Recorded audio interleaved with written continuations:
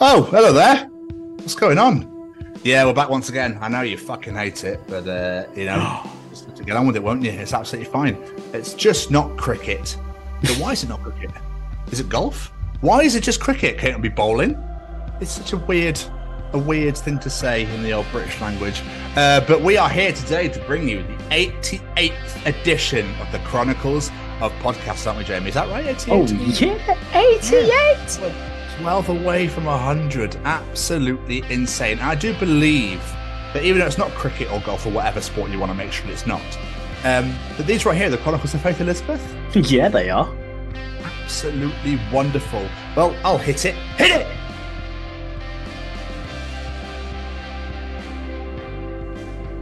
This is Ron Wasserman, the nut that wrote Go-Go Power Rangers. It's Boba Fett here. This is Molly Rennick from Living Dead Girl. Hi, I'm Faith Elizabeth. I am an actress and director and apparently do it all.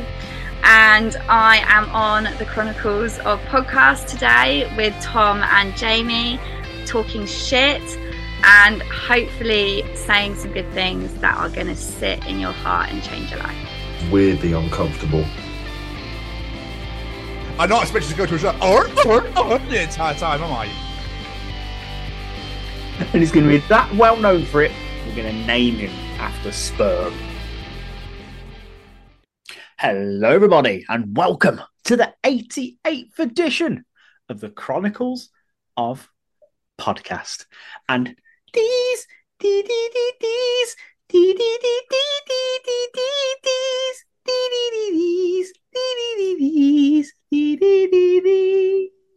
are the Chronicles of Faith Elizabeth. This is I, the bearded brummy Jamie, and joining me, as always, is this handsome bugger right here.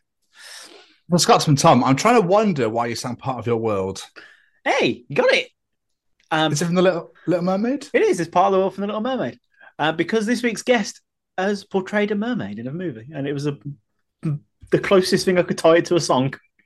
Oh, fair. Okay. Obviously, the Little Mermaid actually came out, didn't it, on Friday? So the live action remake for people that are interested in going checking that out. I'm not. No, neither am I. Jamie, you know how as Brits and Americans, when pissed off, or maybe not so much now, because a lot of people just go, fuck off, shit off, you fucking bollocks, you twatted. But like back in the day, so back in the 90s, when people would have won an argument, say, and that person would be leaving, you go, sayonara, arrivederci, auf Wiedersehen, bye. Then we used to do all the random goodbyes in all the different languages. Yeah? I do vaguely remember this, yes. Okay. We were sassy bitches. Do you ever wonder if other countries do it? Oh, could you imagine? Like, au revoir, auf Wiedersehen, arrivederci, goodbye, you prick, adios. And you got some random Italians going, arrivederci, auf Wiedersehen, au revoir, adios, goodbye.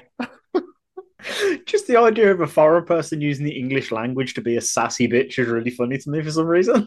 But then randomly, it'd be all the European languages, and randomly Japanese.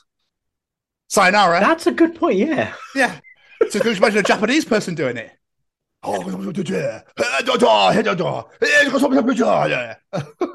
Like, yeah, exactly, prick. As soon as you said, can you imagine? I was like, please do an impression. Please do an impression. You never let me down. That's not meant to offend any Japanese people listen to this.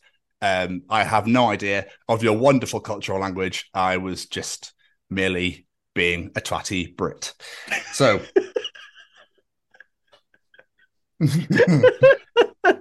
I found, my hatred for spelling mistakes, grammar mistakes. You know how much I love to correct. No, I had no idea. No need to be sarcastic. Do you know how much I love to correct? Yeah. Oh yeah. Annabelle Knight gave me the most delicious piece of information, a bit of gold that really made my day this morning. She shared something she calls hard-hitting questions. Okay. This is genuinely a question that a genuine human being has asked, and I live for stupid people. I live for it. I just live for it. All right. The hard-hitting question we have this week is as follows. Can pregnant women go swimming. Okay? This is what this gentleman was asking. I'm a man, so I do not know. It is possible for pregnant women to go swimming without unintentionally drowning the baby. How can the baby breathe if the vagina is underwater? Should the woman keep the vagina above water so the baby can breathe through the vagina? Genuine question that was genuinely asked today. So what you're expecting is then, if he expects the woman to keep their vagina above water, they're either going to swim like a pyramid, yeah, or they're going to swim upside down with their legs in the air, which would be incredibly difficult. You just go down. So you're literally going to swim like said pyramid with obviously no bottom. It's just I mean, how has this person functioned in life, for one? And two, has he never heard the expression water's breaking? Exactly. We're already in water, mate. Like, what the fuck? Jesus Christ. They've never breathed air. They haven't breathed air yet. Jesus. Fucking. I'm surprised that person's not dead yet.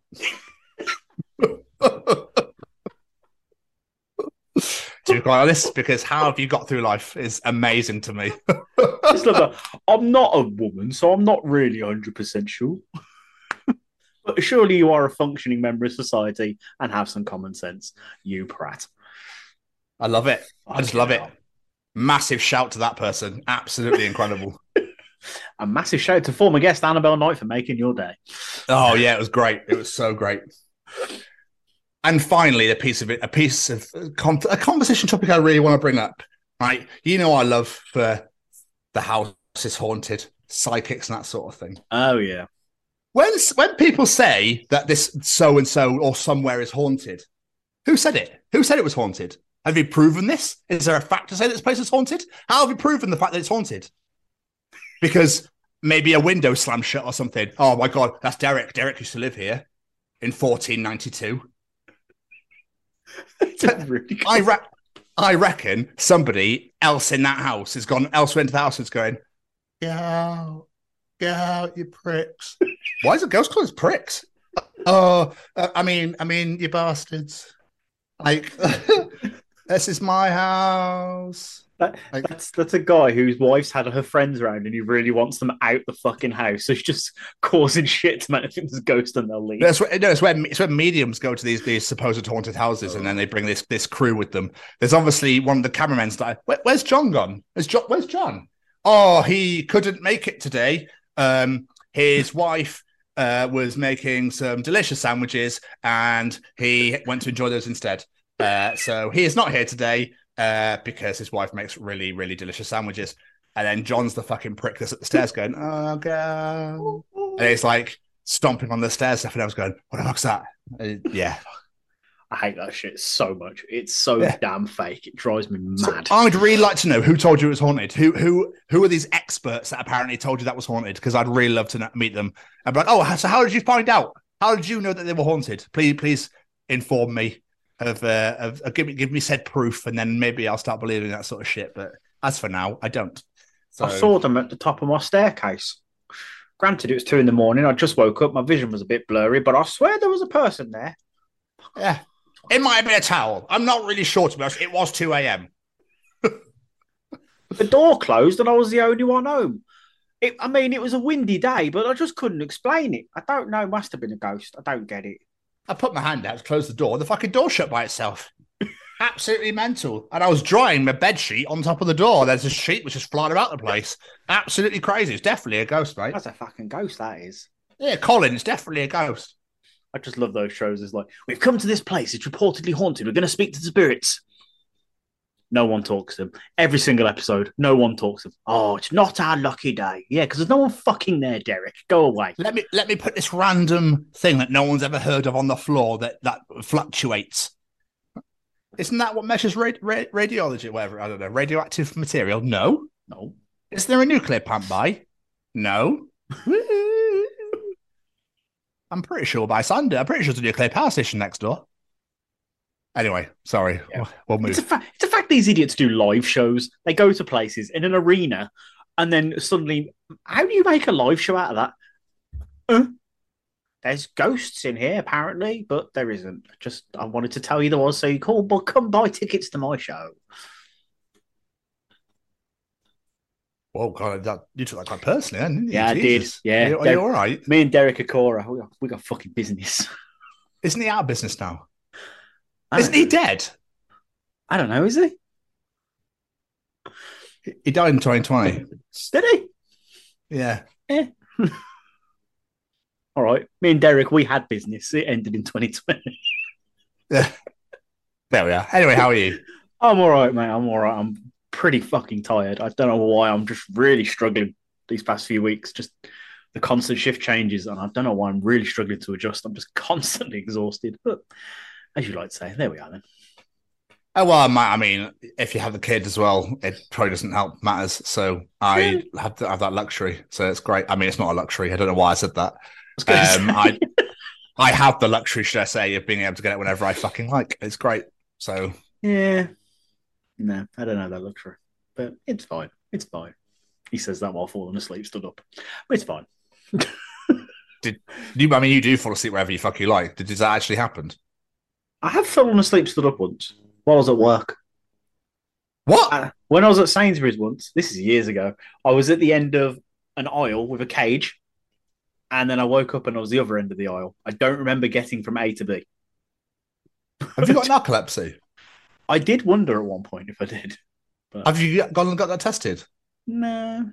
To be fair, it hasn't happened since I lost the weight. I'm a lot better now. I might doze off sometimes because, I'm a human who's tired, but not like I used to. Okay. Before, I could be wide awake and she'd be like, hi, I'm loving... Yeah. That's such a male answer. Oh, I'm fine now. No, I've self-diagnosed. I'm absolutely fine. What's that massive lump on your leg? It's just my other leg. Is that all right? That's definitely a tripod. No, it's definitely not. But I tell you, one thing I am is feeling pretty nostalgic today because as I posted on Facebook yesterday, it's been a year since the live show. How crazy. How has that been a year already? I couldn't believe it. Absolutely couldn't believe it. Let me take you back to a couple of episodes ago, Jamie, where we talked about how shocked people get by the fact that time moves on. It's amazing, isn't it? It is. So, I know how time works. It was a rhetorical question. It just doesn't feel like it's been crazy. A year. No, I know. It's been mental, actually, to think about what's happened in this period of time since. Just to let you all know, we are working on the Chronicles podcast live too. It's just not moving as fast as we'd like. So I do apologize to anyone. I know a few of you have been asking about it. So the plans are in place. We're just trying to get shit nailed down and sorted and God knows what else. So just watch this space if you do listen to the show or watch our social media or anything like that, or YouTube. Just watch this space. We are working on it. I promise you. So hoping to get a show done this year. So we shall keep you apprised. But yes, it is nuts that was over a year ago. It was, and that what a night it was. Oh, so good. I've been thinking about it like the past couple of days, just like how crazy it's been. But like everything that's happened in that year, everything that happened that night, it's just like, wonderful times. But yeah, how are you, my friend? Yeah, I'm okay. I'm all right. I'm just getting by, I think, more than anything else. It's insanely hot in here. Like, I can't get over being 3 stories up. And obviously, it's just one wall is pretty much a window. It is insanely difficult to sleep. It's difficult to breathe, look. No, I'm joking. It's fine. It's just warm. I just hate being a ginger. I can't do a mugginess, and obviously you should attestament to that as well. It's really fucking difficult to just even like. I was going to say procreate for some reason. No idea why that came into my head. That's such a weird. I mean, I love the summer. Really fucking difficult to have kids. Because, summertime comes, eggs they just dissolve and evaporate, and they just evaporate into the air because obviously it's too fucking hot in here. No, as a ginger, as soon as the sun touches me, I just melt into a pot. I was cooking, I'm not joking, this is true. I was cooking dinner earlier, I was cooking enchiladas. I literally walked away and was just soaked. Like it is pissing it down inside my flat, but only on me. I was dripping. It was horrible. I just love the fact you chose, while you're already warm, to have spicy food and a food that you can't help but bring yourself to meat sweats with. If that was a good idea. It's 100% a good idea. As soon as enchiladas is on the table, as soon as the ingredients are here, I'm like, making enchiladas tonight. Fuck everything else. I'm making enchiladas tonight. All right. I don't give a shit if that's all going out of date tonight. We're having enchiladas tonight. That's literally how it goes. Literally how it goes. So, other than being an absolutely motherfucking tired, how has your week been? It's been good. I've been pretty busy, to be fair, because I've been doing a lot of Rihanna-ing. I was doing. That's so brummy. A lot of Rihanna. I'm really fucking busy, to be fair. Really fucking busy, mate. You wouldn't fucking believe it, bud. Jesus Christ. I'll own it. It's fine. But yeah, doing a lot of Rihanna-ing as always. I went to IKEA. Haven't been there in a little while. I feel like that shop never ends. Like, you're just like, am I at the end yet? You're only halfway through. Am I at the end now? No, you're still halfway through. You've been here 4 hours. You're still halfway through the store. You're back at the beginning now. Yeah, you've gone all the way around. You're like, fuck. But no, went to IKEA and then built said furniture we got for Olivia while we were there. We've done 2 fantastic interviews, which I cannot wait for people to hear. They're absolutely amazing. I brought some more gig tickets since we last spoke. Jesus Christ. You and your fucking gigs. You can't justify going to see Kiss, but you could go to like 5 other shows. Well, this is where the plans change, sir, because I am now going to see Kiss. Oh. They went to 2 for 1. How can we turn that down? And plus, okay. On the last farewell tour, Becky couldn't go because she wasn't very well. The 9th one. Yeah. Becky wasn't very well, so she was like, I really want to go because I missed out last time. It's the last chance to see him. So I was like, come on, let's go. Fuck it. I was like, one deal though, we are getting as close to the front of that damn crowd as possible because it's my last chance to see him. I just want to be there. So yeah. I can't wait to see 4 70-year-olds fuck around on stage for no reason. I'm so excited.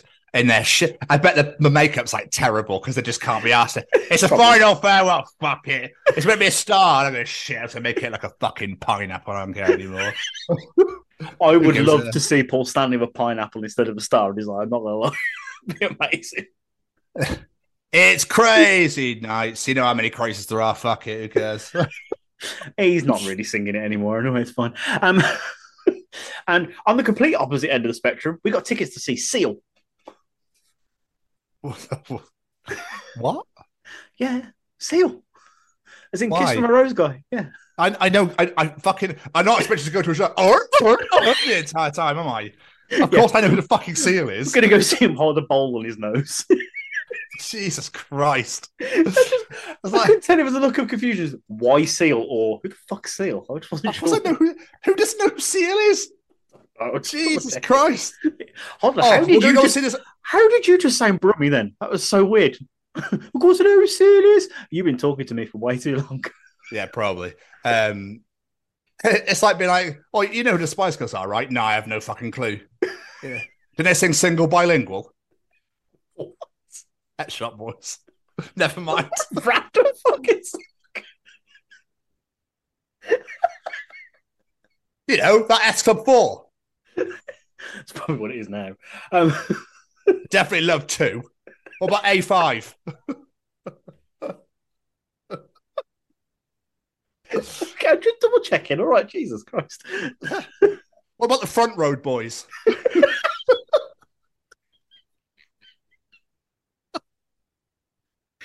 What about In Synchronization?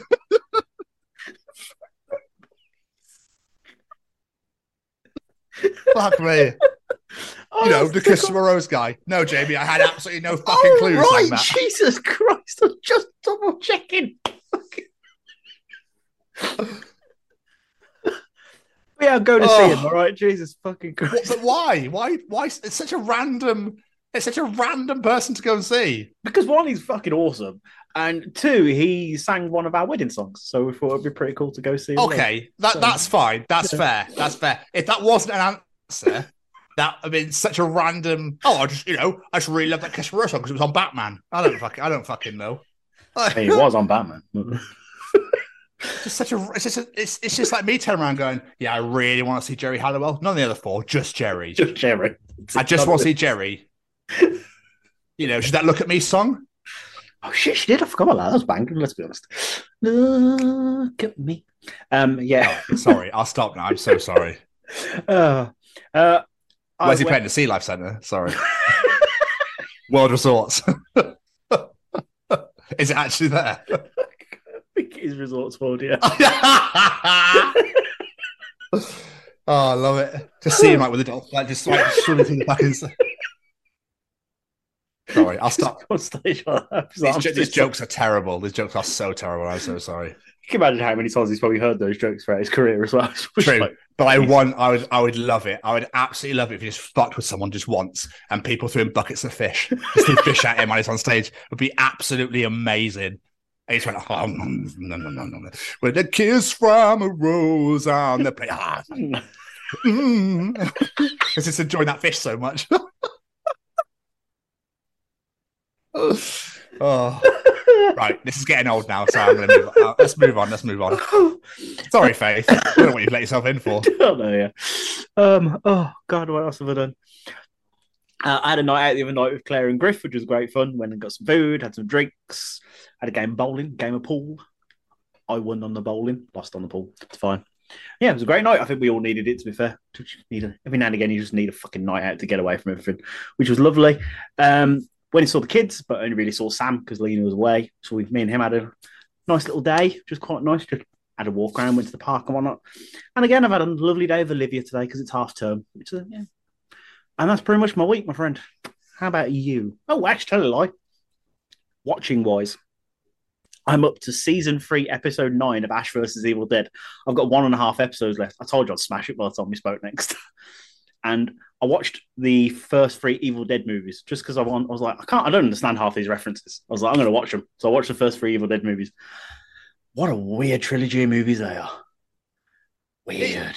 It amazes me that you're absolutely knackered because you work so much, yet have all this time to watch things. I don't get it. I watch them on my phone when I'm traveling and stuff like when I'm doing stuff around the house. I just put it on the side and stuff like that.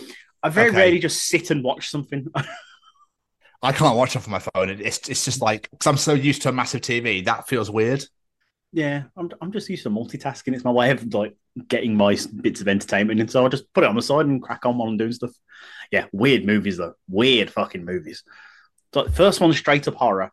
Second one's horror with comedy bits, and the third one, I have no idea what the fuck that was. Becky came home while I was watching it. She was like, "What on earth are you watching?" It's wonderful, wonderfully weird. But there we go. Anyway, how are you, sir? Yeah, no, not too bad. This week's been... What have I done this week? Obviously, Karis has been away, so I'm just trying to think. Like I said, we did 2 interviews. 2 monster ones. One was at fucking midnight because it's all in Australia, so looking forward to getting that bad boy. I've hardly slept all weekend because the heat's been insane.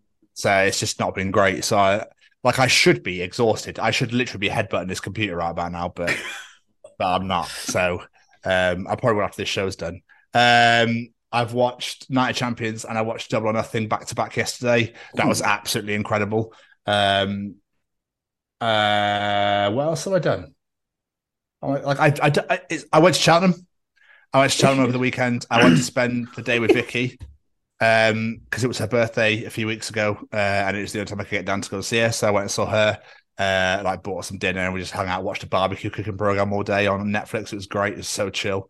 Sunday, I saw Paul. Went for coffee, and then I came home. Obviously, I saw you on Saturday. Yeah, we saw each other, which was nice for all of about 5 minutes, but still. It's always good to collab and get together and whatnot. But other than that, man, like Karis came home, so I was up till 2 a.m. waiting for Karis to come home. Oh. So that was absolutely destroying me because she didn't have her keys. So I was like, oh, I'll let you in. It's because I was going to go to bed. She's like, oh, actually, I haven't got my keys on me. Can you let me in? I'm like, oh. I guess. Hey, your moms. So I watched Simpsons just to keep me entertained, laughing because I knew it'd keep me up and laughing. So that, other than that, man, like not a whole ass of a lot. Just played a lot of Braden. He's just announced he's doing a massive arena show, a one-off arena show with Boys Like Girls and the Somerset in Toronto at the end of October. It's a massive, massive Boys Like Girls tour with loads of support. So 4 years strong, state champs, 303, the Somerset, the Ready set, Braden, and some other person I can't remember. So apologies to that person. But yeah, they're doing like a massive American and Canadian tour, and then there's loads of different support for different dates. It's quite cool. So that's going on. So make sure if you're in the States or Canada, make sure you go check out the Boys Like Girls tour, because they're back. They did a song with Taylor Swift back in the day, Two Become One. Or two is better than one, sorry. Two Become One, Spice Girls. See, Spice Girls on the brain again. Yeah. Two is better than one is the Boys Like Girls track with Taylor Swift for those interested. But other than that, man, like not a whole ass. Oh, no, I will tell you something. Oh, okay. Go on, man. Saturday was weird. So, you know how much I fucking hate this town. I was walking to the train station, and I think I told you this already when I saw you. I was walking to the train station, and it was 9 a.m., right? So pretty early in the morning. Sun was out. It was quite a hot day. Walking towards the station, guy comes on the corner, no t-shirt on. And I was like, oh, my days, okay, here we go. So I didn't realize you're in Barbados, mate. But I could tell the way he was looking. He was just staring straight at me the entire time. And I was like, he's gonna stop me here. He's gonna try and talk to me. I can see. No. Then he walked into my path, and I was like, oh, here we go. So anyway, I had my tunes on, and I was like, I'm just gonna keep walking. I'm not even gonna stop and whatever. And all I heard through my music was, "Weren't you involved in?" That's all I heard. The fuck? Obviously, I kept walking, and he grabbed my arm. So I just threw him off and kept walking. The hell? And then all I could hear was like profanity and shouting, like, blah, blah, blah, blah, blah. He was obviously off his tits on some sort of drugs, but like, it's literally the Tasmanian devil. But I kept like glancing. I wouldn't look behind me, but I kept glancing to make sure it wasn't behind me with a knife or anything, just to be on the safe side. Such a random moment, like just 9 a.m. Really? God, you started early. I'm just intrigued what he thought you were involved in. Yeah, I wasn't even going to wait to find out because I think it was all a ploy to like give me your fucking phone. Probably. Weren't you involved in that rap video that was being made in Newport the other week? Yeah, by the river. I heard your show. This is it.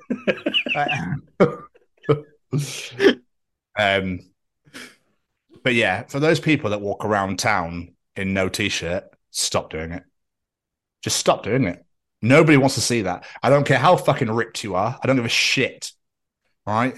Stop doing it because it's unhygienic. No one wants to see that shit anyway. No one is going to see you walk past with your six-pack out and go,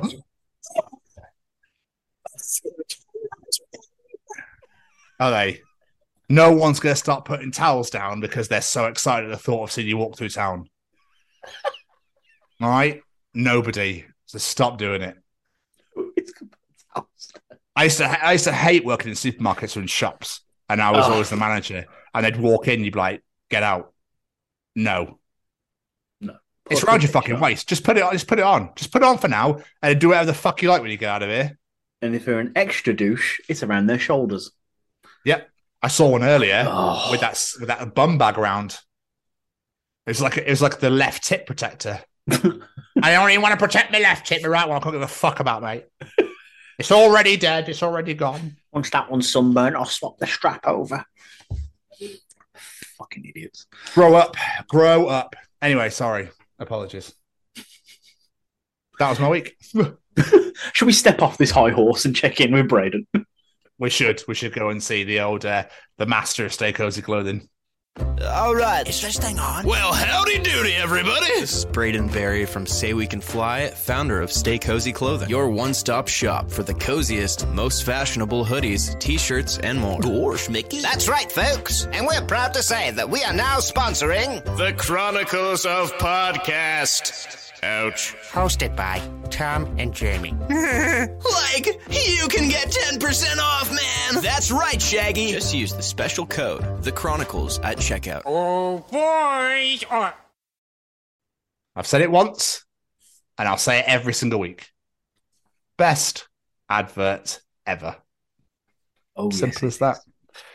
And now we'll just transition into Jamie's favourite segment of the week. Oh, yeah. I've been looking forward to this. Start with Callum's Treachings. Do you want to know something? Callum will be able to tell you in Callum's Treachings. Is cereal soup? Ooh. What was that? I don't really know. What's that, Dad? Got a carrot? Welcome to another edition of Callum's Treachings. Jamie! Yes, sir. Still, we just get right on in there. Oh, yeah, definitely. Come on in. What is Callum Treachingers? Oh, this week? Walking down the street the same pace as a stranger is weirdly uncomfortable. It is, though, isn't it? It absolutely is.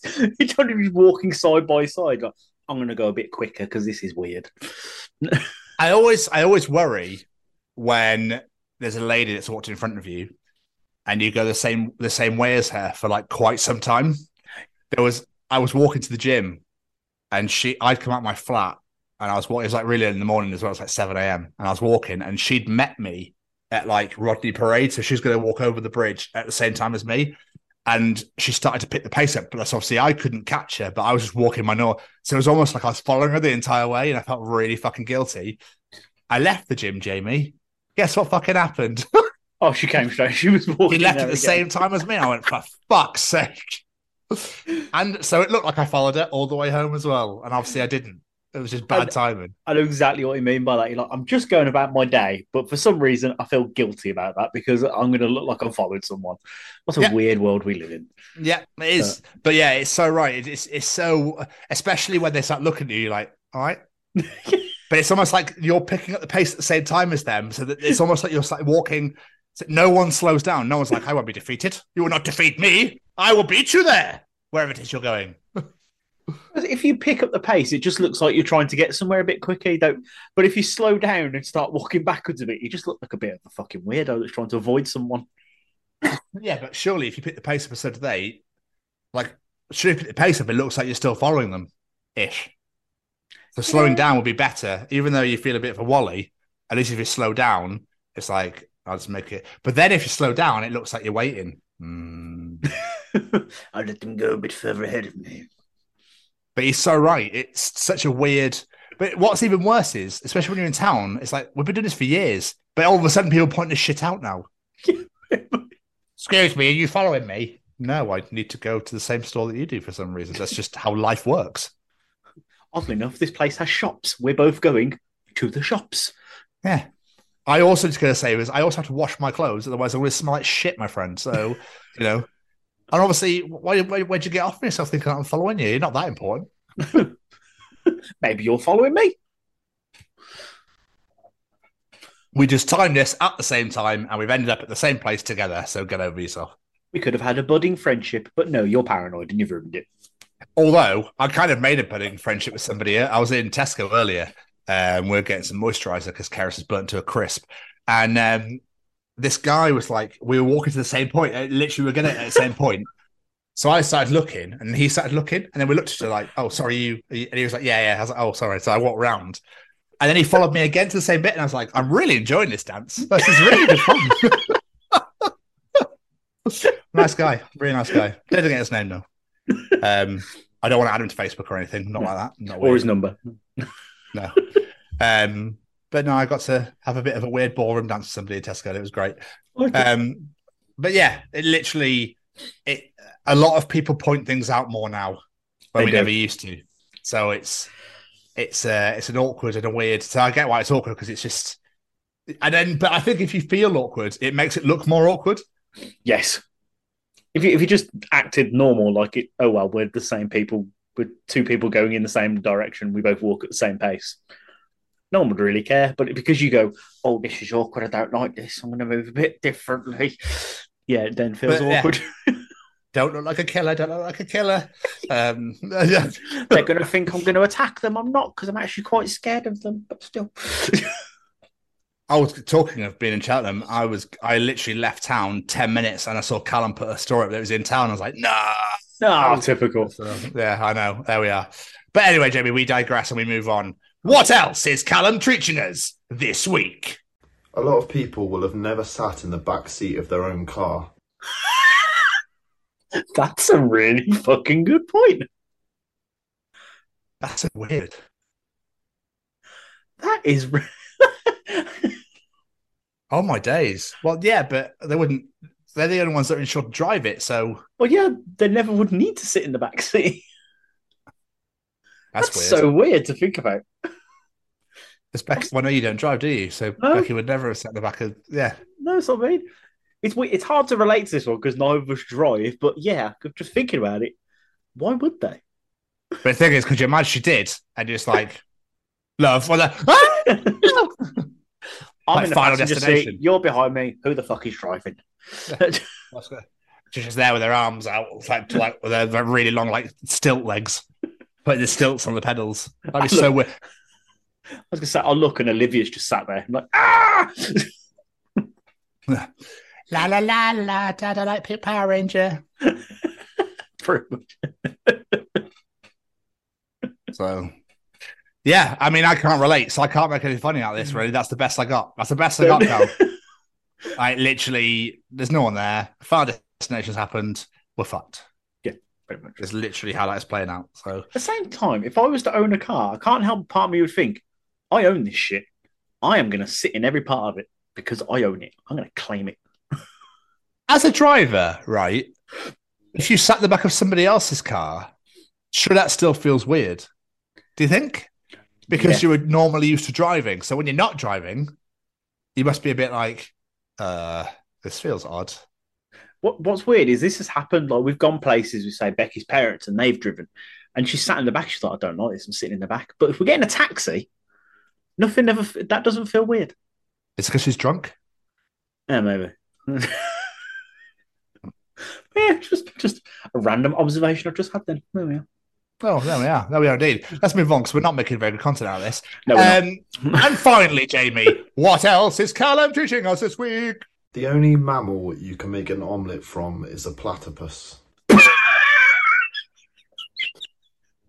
What? Callum, I fucking love you.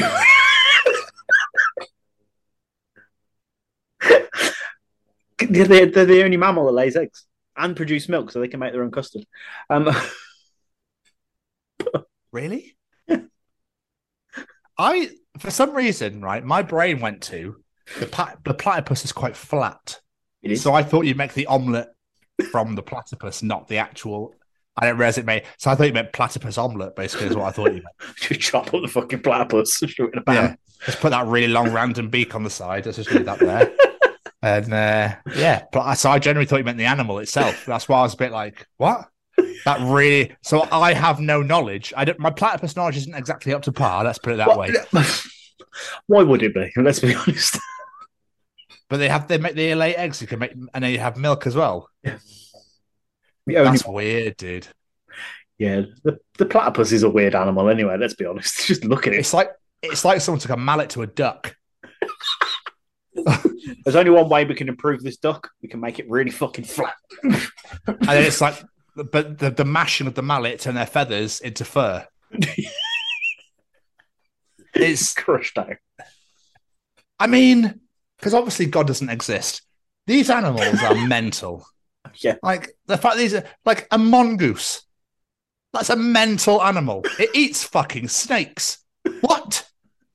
Like what? Oh my God, it's the deadliest fucking cobra I've ever seen in my life. Mongoose like, don't give a shit. No. And a great name too. What, mongoose? Mongoose. It's a great name.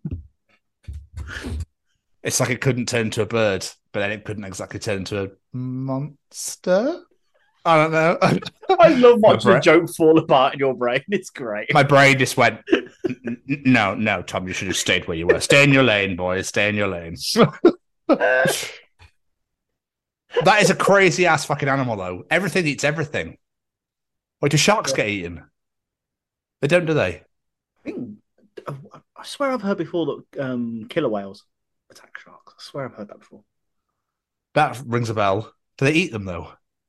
I don't know. But they normally say little, is it krill? Little fish. I can't remember what they're called.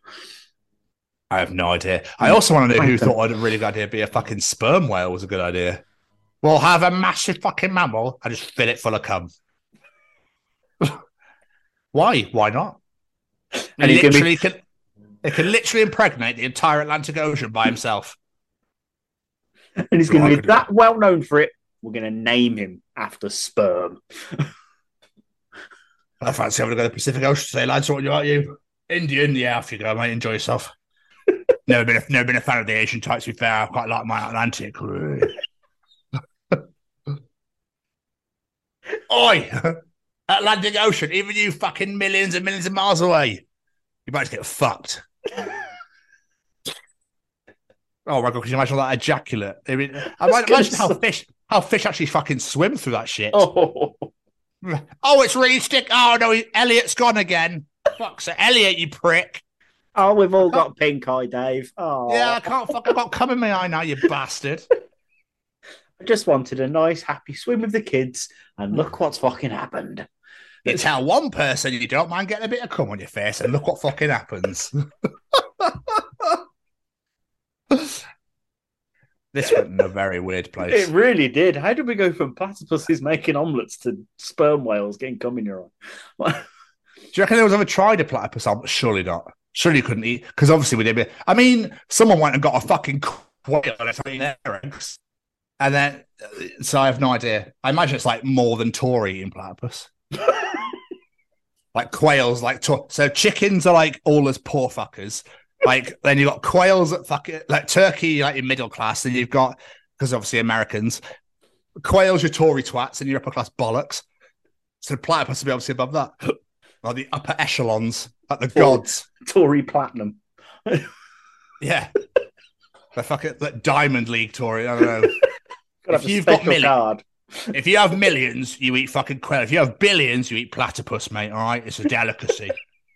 It makes you God's gift to fucking women and men.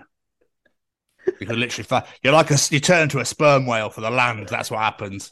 You impregnate fucking everybody. You know, they can't get pregnant, you still impregnate the lot. Everyone, men as well. Everyone. That's what I said. That's what I mean. That's what I said. But we should definitely move on. Callum, thank you so much for another wonderful set of treaches. I feel, though, that we start to analyse them more now than take the piss and have a laugh and, actually make some improv humour out of them. We tend to be like, do you know what, actually, it's a really good point. Yeah, pricks. Because we've been doing this for so long, and I think we've agreed with every single treachin. He's never wrong. No, I know. I wonder where he gets them from. There must be a website. Crazy brain of his. Yeah, I know. No, it's definitely going to be his mind. He's a clever motherfucker. I mean, have you seen the size of him? I wouldn't want to fuck with that. I was just say, even if he wasn't, I'd tell him he was, because I'm scared. So, yeah, he'd pick you up with his pinky finger and go, ha, ha, ha, and eat you for breakfast for no reason whatsoever. With platypus omelette, weirdly. Anyway, I digress again. Jamie. Yes, sir. It's time for Tom's Journal. Bring it.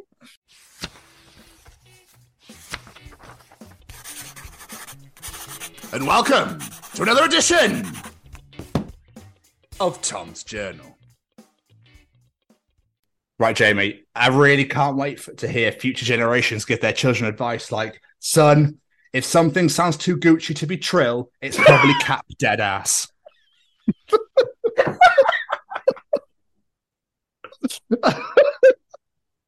What's upsetting is, one, as I know that's things people say, and two, I have no idea what the fuck he just said.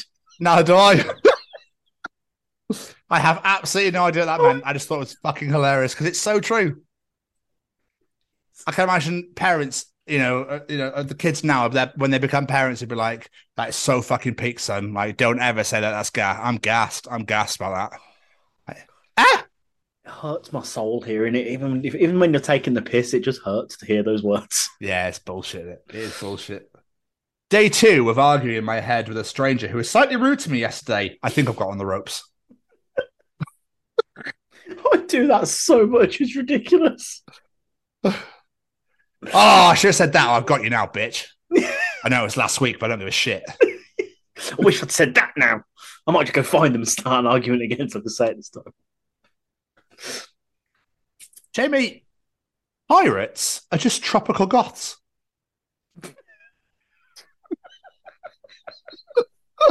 Why have I never heard that before? That's beautiful. Tropical goths.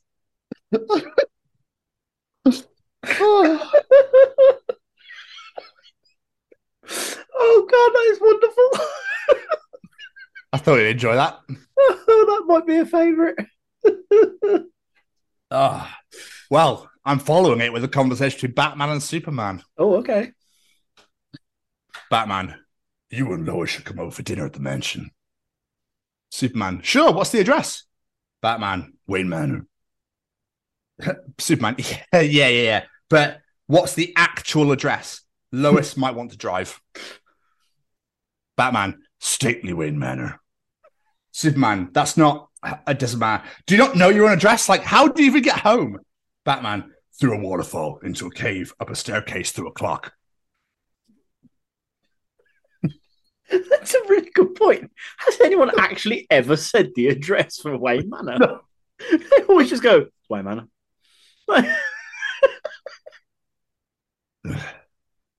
Some reason it's on Bat Street at Alfred Lane. I really want to know the road name now that Wayne Manor is apparently on. It's gone. How the fuck didn't you put two and two together Boulevard?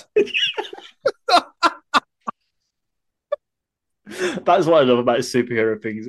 When you put logic to it, it's so fucking obvious. Like especially Superman, Clark Kent, Superman. Yeah. How did no one know? Where's Jamie? Jamie? Oh, there you are. Yeah, fucking hell. Sorry. Some random strangers turned up. But what truly does the washing machine gain by lying about how long the cycle has left? If you need more time, just say it. I swear that is the longest minute in anyone's life is the final minute on a washing machine. Yeah, it's going to be raining. I might as well wait. The only thing that's longer is waiting for the door to click for you to be able to open the fucking thing after it's cooled down a bit. It should be able to open when that timer ends. Don't play this game with me washing machine. And you wait so when you walk away, you get to the end of the room, you hear beep. Like, fuck's sake. I was just their machine. I know, that's why I waited. Jamie, at my funeral, take the bouquet off my coffin and throw it to the crowd to see who's next.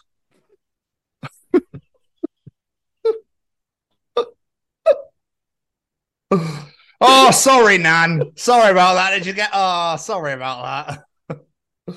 Are you next? Oh, okay. Death just turns up. Just have someone dressed as the Reaper to throw it. Well, yeah, then to get the scythe out and just slice and be like, oh, fuck, you actually killed... Oh, my God, you've actually killed her. What the fuck? I said she was next. Come on. Body parts, Jamie, are often metaphors, okay? Guts are courage.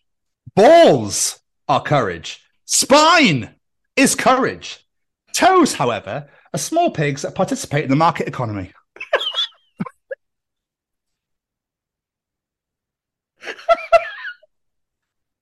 This might be my favourite journal ever. It's a fucking brilliant.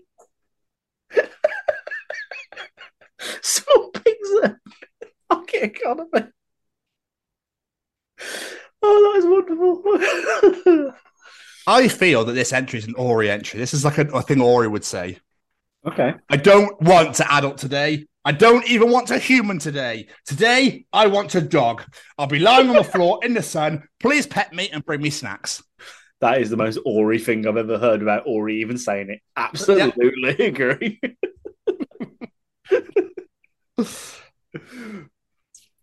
Oh. If you drove, this would be amazing. All right.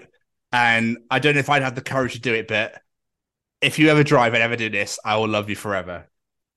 3 steps. Step 1, go to a drive-through. Step 2, say, I'm sorry, but I'm blind. Can you read the menu to me? Step 3, see how long they'll read before realizing you can't drive if you're blind. Oh my God, we are trying that the next time we go to McDonald's drive-through.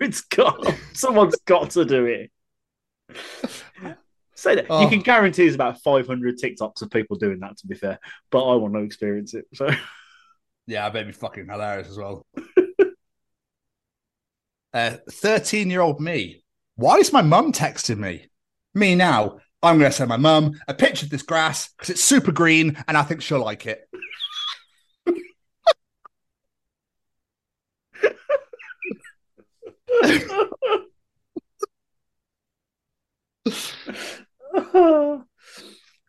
It's weird. It's weird, isn't it? It's that part of life where you're like, God, leave me alone, Mom. And then all of a sudden it's, I'm going to message my mom. Where is that line? Obviously, when you get out of teenage, I suppose. I'd imagine so. That's probably when you move away. I'm going to give you a few more, all right? A few more. Him. She's always on her phone. I wonder who she's speaking to. Her. Did Jeffrey Dahmer use seasoning?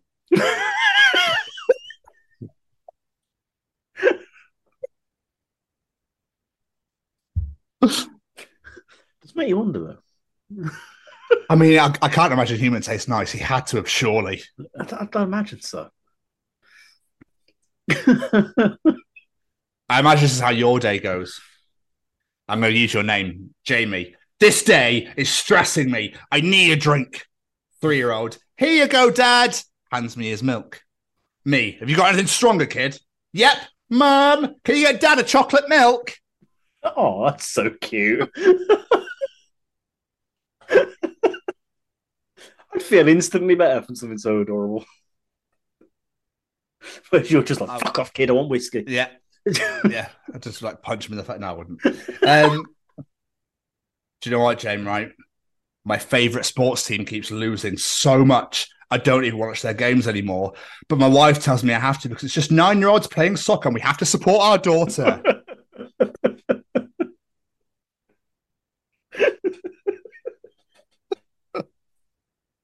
I'll be so glad none of my kids are going to team sports because I honestly couldn't think of anything fucking worse. No, I know you hate sports, don't you? Other than wrestling. Exactly. If any of my kids want to become wrestlers, that'd be wicked. I'll support that. But if I have to sit and watch football every weekend, I'm going to cry. I'm going to end on this. Ewan Thomas, the runner. Do you remember him? He's an athlete. No. I just paid 900 quid for a sofa and I've been told it's going to be 6 weeks until delivery. Does anyone know where I stand? Someone replied, probably in your living room. Fuck's sake. And that was another edition of Tom's Journal. I thought this was going to be related to some athlete then, the way it started. I do love that. That was a superb journal. That has got to be one of my favourites of ever. That was brilliant. Oh. But do you think pirates are tropical goths? That is my favourite thing in the world now. Tropical goths of the Caribbean. Dun, dun, dun, dun, That's what they should call it, yeah. Dun, dun, dun. That's what they should definitely call it. But while we're here, Jamie, I think we should bring that piece in. Oh, we definitely should bring that piece in. I think we've talked a lot of bollocks. Welcome to the Chronicles of Faith Elizabeth.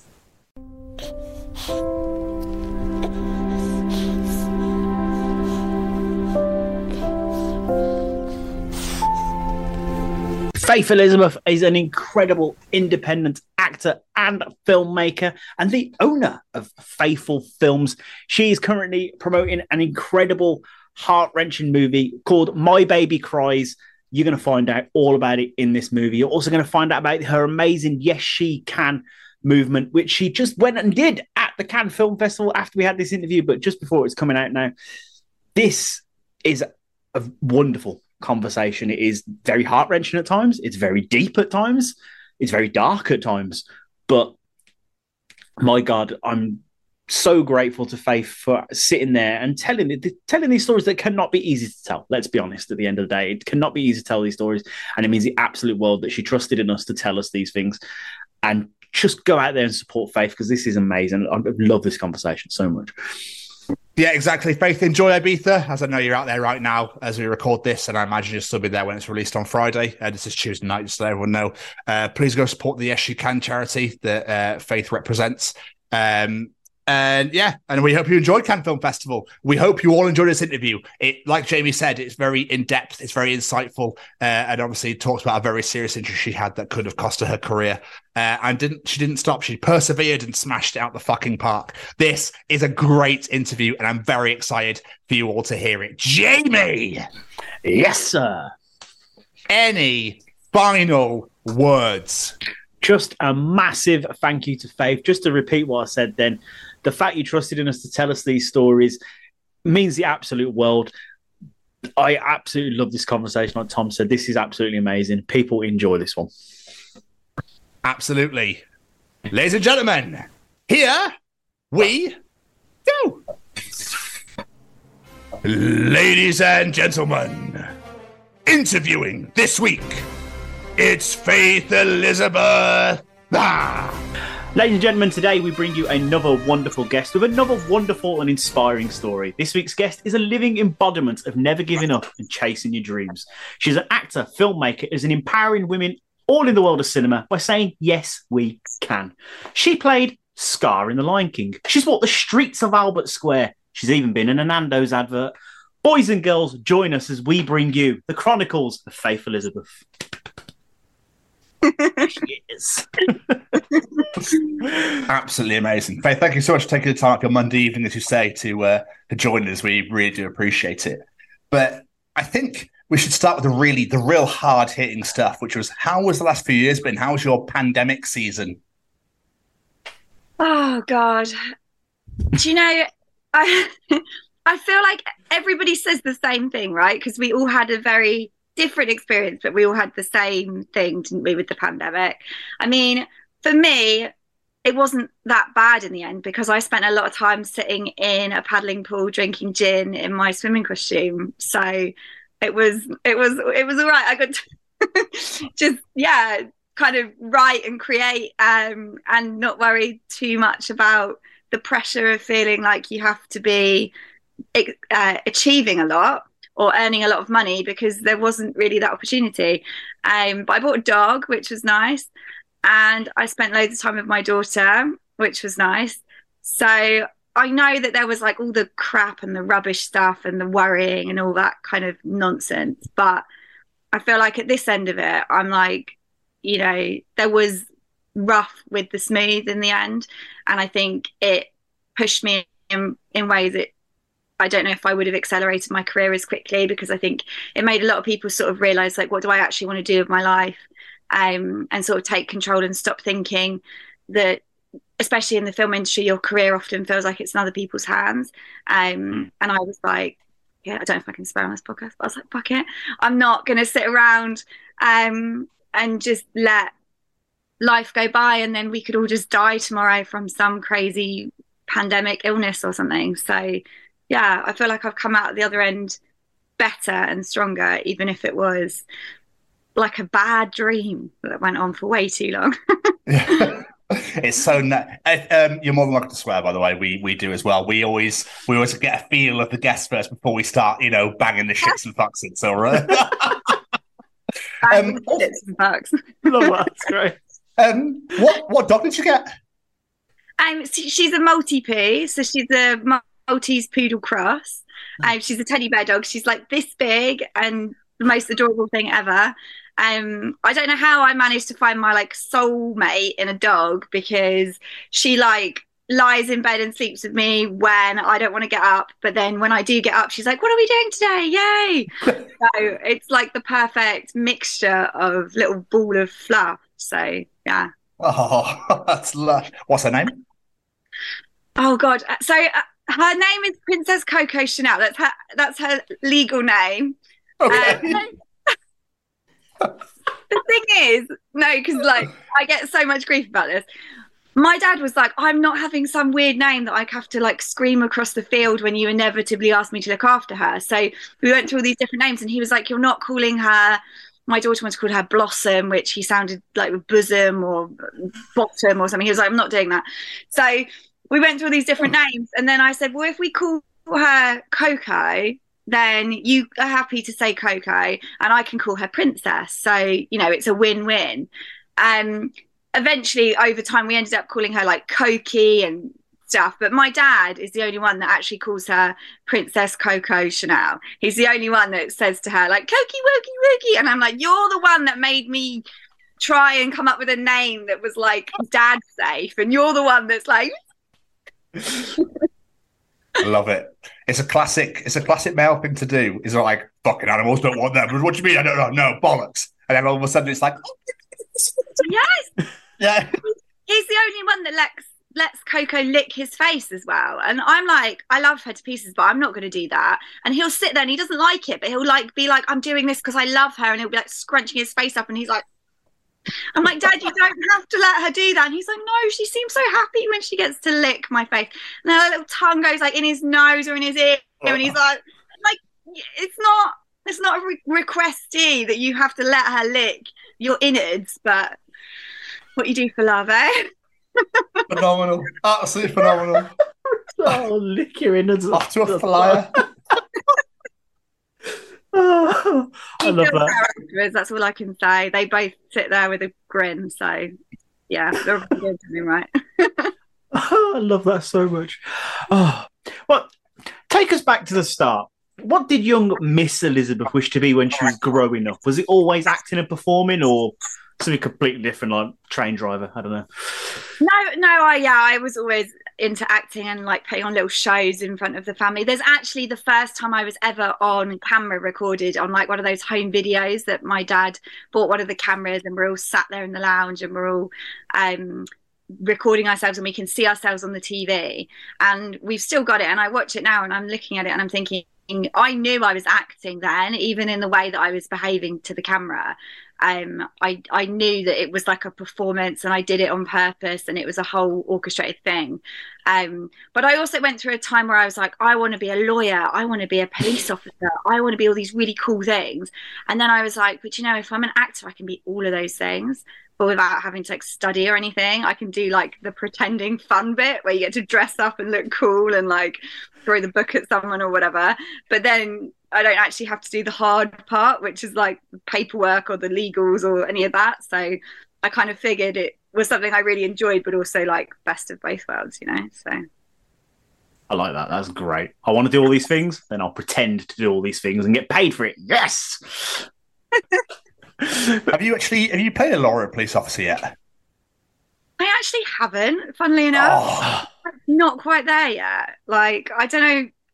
I think I'm actually age-wise in the right space. Like, you do see sometimes those like younger police officers, but I don't know. I kind of see myself as a police officer more like, you know, like in a suit as opposed to like on the beat. See, I can't even look. I'd have been such a shit police officer, wouldn't I? Like, I don't even know the terminology. Like I don't know, like a murder investigator kind of police officer. Yeah.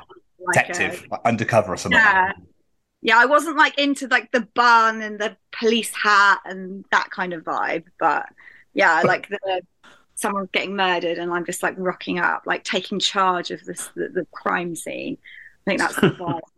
Get flip the old notepad, lit the pencil, right? What's going on here? Yeah. Get my face like right up against the dead body, like, who's done this? Love it. On closer inspection. This is yogurt, not semen. Malicious, this. Oh, come on. Sorry. Where did that love for performance come from? Were you a dramatic child, or the family in the business, or did it just? It was like, you know, in my blood, I think. Like, I was at school, we would put on little shows together, and if like drama was my favorite subject, and it was just something I just did all the time, just as part of who I was before really understanding. I think that there was a weird permission to like be someone different and just be in a different headspace in a different world that I really liked. So I would really push all my characters to being like really kind of extreme versions of things. It wasn't so much like sitting there pretending to be a princess kind of thing. It was, like maybe, I don't know, like, you know, we're all in a family and mummy's left us alone in the house and we're going to pretend that we have to survive because we've been abandoned and we're neglected children. It was like that kind of, maybe I had like such a like loving, supportive, happy family that I was like acting out some kind of weird like opposite end spectrum. So I don't know where that came from. I had this idea for this book I was going to write as well about these kids that woke up one day and everyone in the world had disappeared. And they had to sort of work out how to survive. And it was going to have a black cover and it was going to have a question mark on the front. And I was going to play the girl in the book. And she'd be like with her sister. And I was thinking about it years later and I was like, I was about 11 when I was thinking of that concept. Like, that's pretty deep for like an 11-year-old who, should probably be doing tea parties or something. Like, not like I'm going to pretend I've been abandoned in the world and it's like the apocalypse or something. Totally right. Yeah, it's a little bit, but anyone listening to trademark Faith Elizabeth, you're not stealing this idea because it's going to happen. It's a great story. You got to do it now. Yeah, we'll see. I sometimes think about it. I think I've got the notebook somewhere where I like was writing. I keep things. I'm like a keeper of stuff. I like to keep little bits of like, when you're 10 and you drew a picture and it's like in my drawer somewhere. So I might have to dig it out at some point, but we'll see. I think the story needs a bit more developing.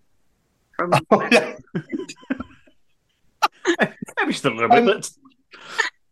So Jamie alluded to the fact that you played Scar. So you did your own production of The Lion King and raised money for the World Wildlife Fund. Yeah. And out of every character you could have chosen, why Scar? Because like Scar is so freaking cool. Like he's like powerful and interesting, and like Simba and stuff is like, oh, I want to be king, oh maybe not, I feel like Nala is like the love interest, like, oh, so boring playing love interests. Like I've done a few of them over my years and I'll probably do a few more, but when it's just the love interest, it's just a tag along kind of role, whereas Scar was like the center of the film. And I got this like black wig with white streaks in it because I didn't have black hair at the time, and I had this like cat suit thing and I was in a box and I jumped out and I was like scaring everyone, and it was like just like the polar opposite of this like quiet shy girl that was just kind of didn't really have any friends and just kind of sat in the corner and didn't really get involved. And then the next thing I'm just like leaping out of this box and all these grown-ups are like, what is wrong with this child? And I'm like, you can see. But like so entertaining, right? Like I got such a kick off of that entertaining thing, whereas and also I couldn't sing so good, so like if it was all about the singing, then it's not going to be like, oh wow, it's beautiful and moving. It's like, was there a tune? Did she quite get that?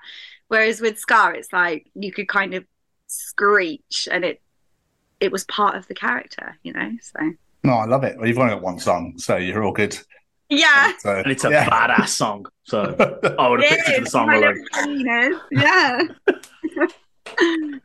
So obviously, as we were just talking about, your career started from a young age, working on stage. I know you had to drop out of college for reasons we'll discuss in a bit, but was theatre and working on stage the original plan, or was it always a stepping stone to want to work on screen? I think I didn't understand very much when I was younger, the like film world, or I don't think the connection came with that, like acting is also on TV as well. I think very naturally when you're young, you do plays at school and you're on stages and that's very normal.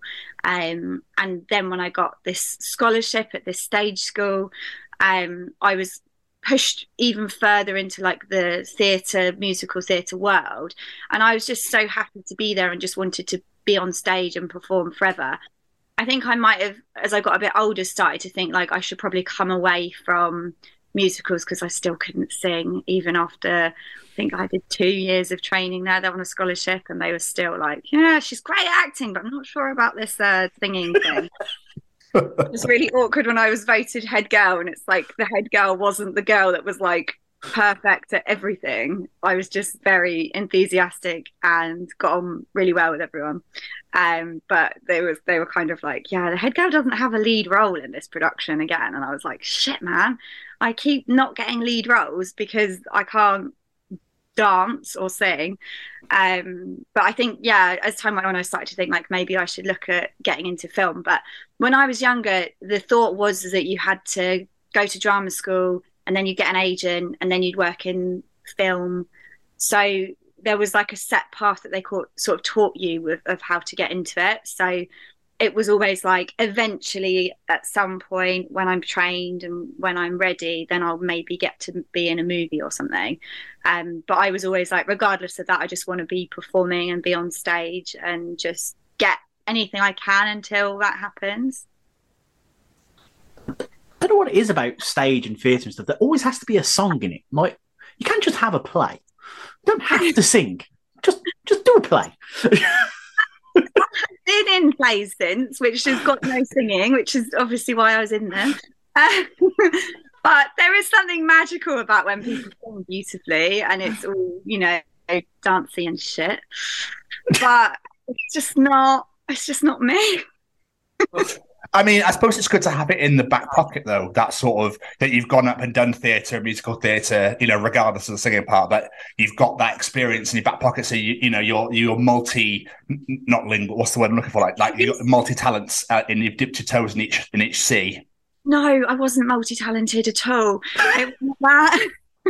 They used to have this terminology called triple threat, and everyone was like, you must be a triple threat. And that meant you were good at singing, acting, and dancing. And they were like, if you want to succeed, you have to be a triple threat. And everyone would go on about it all the time. It was like the bane of my life. So I was like, I'm a single threat, that's it. But I will come in here and work so damn hard and be so good at that I'll get like the pity role, because they'll be like, this is the role where there's like some really nice acting, but we don't have to get her to like sing or remember any dance moves. But yeah, it's not something I'm still bitter about at all. But I think the thing is that there's a lot more musicals for kids, and there's a lot more musical opportunities, and it's kind of like you do the pantomimes and stuff. When you're watching kids perform, and sometimes they're not very good, the musical parts of it are probably some of the better parts, because it's like you can listen to someone sing for a minute, or you can watch them try and do some kind of angel dance or something. Whereas obviously when kids are performing, it's not always very good. So I think if you had to watch like an hour play of just acting and it's like shit, people are like not going to enjoy that as much. They're going to be like, I don't think we're going to go to this. Like, I don't know, watching 10-year-olds who are a bit shit doing Macbeth or something might actually bring some bums on seats. Like, if they're like really bad, you have to be like really good or really bad. You can't be in the middle when it comes to that. Shakespeare's never really tickled the old pickle, to be fair. If I see it, I'm like, oh, cool, yeah. Yeah, not for me. I don't think I've ever read a whole Shakespeare play, which is like, you're not supposed to say that if you're an actor. Everyone always says like actors are supposed to be like so into it, like you're not a proper actor unless you like love Shakespeare. But I'm like, bullshit. Yeah, I'm not so yeah. Sure. What they expect to walk in and be like, can I compare thee to a summer's day? Like, it's in a brisk Thursday morn. I don't know what I was going on. Dost thou want to bequeath? Like, no, let's stop doing that now. It's 2023, guys, right? Have you not noticed? We've all moved on. But it's like music. You can like Shakespeare if you want to like Shakespeare, but like if someone's like ramming rap down your throat and you're like not into that, like you go like rap's not your thing, heavy metal's not your thing. Whereas with like acting in the acting world, it's like if you say like Shakespeare's not my thing, it's like you've cursed yourself. But yeah, I don't know. Maybe as generations go, they might allow more of us to publicly say, I don't really like Shakespeare. I don't like Shakespeare, but Steven Spielberg, on the other hand, come on. Yeah, absolutely. Yeah. Let's bring it forward a little bit now, yeah. So, as I said in the previous question, then you suffered a major setback. It was a back injury, was it? Yes, yeah. What happened? Oh, it's like. So I was working. I used to work from a really young age. I had loads of jobs. I wanted the freedom of having my own money, and I liked doing things. So it was probably like my 5th job that I had at this age, and I was just working in a supermarket. And they were very naughty because they didn't do all the health and safety training, and I was like 16, and I was kind of rushed onto the shop floor. And the boys in the storeroom used to think it was really funny to get me to do all the hard jobs, like lifting heavy boxes and stuff like that. So they would all sort of stand at the bottom of the ladder while I was trying to lift all these boxes. And me being very tenacious, I was like, yeah, of course I can fucking lift these boxes. Not ideal, really. But it was like the combination of what I was doing, kind of lifting a wine box out of the shelf and twisting and sort of putting it down and not knowing as a 16-year-old girl what to do. And I basically I damaged the nerves in my spine through what I was doing. And then when I was quite sick for a while, and they used to recommend if you had a back injury to lie in bed and not do anything. So I did lie in bed and not do anything, and it got worse because now we've since found out that that's the worst thing you can do for a back injury. And then when I basically went and got, I had lots of MRIs and lots of tests and things, and they discovered that the reason that the injury had affected me so much was because I have chronic degenerative discs in my spine and early onset osteoporosis. So essentially the age of my bones was like a 40-year-old woman in my spine, despite the fact that I was 16. So that small injury combined with the wrong advice meant that I had quite severe like nerve damage around the discs. I had slip discs, and they were like, you probably won't ever really walk properly again, and you'll probably be in a wheelchair by the time you're 40. So it was quite a life-changing experience. I don't know if the injury hadn't happened, if I wouldn't have known until later on about my back problems, or if it accelerated it or if it caused it. It's really kind of hard to know exactly what that injury did as a whole to everything. But yeah, I still have chronic back pain, and I still have the nerves in the spine send messages to the brain telling them that there's a much more severe injury than there is. So although the discs and the nerves and stuff are damaged themselves, on the surface it's like inflamed and stuff sometimes, but there's not really an injury there. It's very strange. I ended up in St Thomas's Hospital for a month at their chronic back pain clinic when I was, I think, 17 or 18, having treatment on it to try and work out what was really going on. But their kind of whole thing was like, you're probably going to be disabled for your whole life. You just probably need to accept that, learn how to manage it, and stop taking all these painkillers and drugs that you're on, because they're not very good for you. So it wasn't like the best outcome, but obviously I was like, fuck that. Like literally spent like a year or two like, oh, my life's over. This is the worst thing to ever happen. I'm never going to be an actress. I'm never going to do anything. And then, yeah, unexpectedly I got pregnant at 19. And then I was suddenly like, fuck man, I'm going to be a mum. I've got to actually, look after another human being. And it was out of that experience that I was like, it was that pivotal moment where you kind of make your decision as to what you're going to do. And I was like, well, my life isn't just about me anymore. It's about this child that's coming into the world. So I very much pivoted towards like, what can I do to make my back better? And what are all the different treatment options? What drugs can I stop taking or start taking? Or, what nutrients or something can I find to help me get better, essentially. But it was a long 3 years in the middle of all that. That is absolutely nuts, and I commend you massively for obviously the fact that you're now having a flourishing, fantastic career. But what a weird way for 16-year-olds to flirt. I really like you. I do. Can you? I bet you can't lift that box. It's just 16-year-olds recently. That's how 16-year-olds flirt. I swear they're all awkward as fuck. That's literally the whole thing, isn't it? It'll be like they'll like poke you and be like, oh, and you're like, oh my god, yeah, sexy. You poked me. I have like a bruise. Like, thanks, bitch. Or they like shove you over or like punch in the arse and like, see, that hurt. And in the head are going, oh my God, I really like her. I do. I like her so much. Yeah, it's so weird. yeah, it's the awkward hormones, isn't it? And I don't know. But I see what you're saying, though, in a way of like, have the injury happening, would you have then known about the condition that you have, and that sort of, it's kind of the body is mental. It's like the most mentalist thing ever, and like I said before, like it's amazing that you've been able to move past it. Obviously, you've got your daughter. Were you able to pick her up and carry her and stuff, or no? It was actually incredible what happened, because your body releases lots of new hormones and lots of new stuff to basically help you after you've had a baby.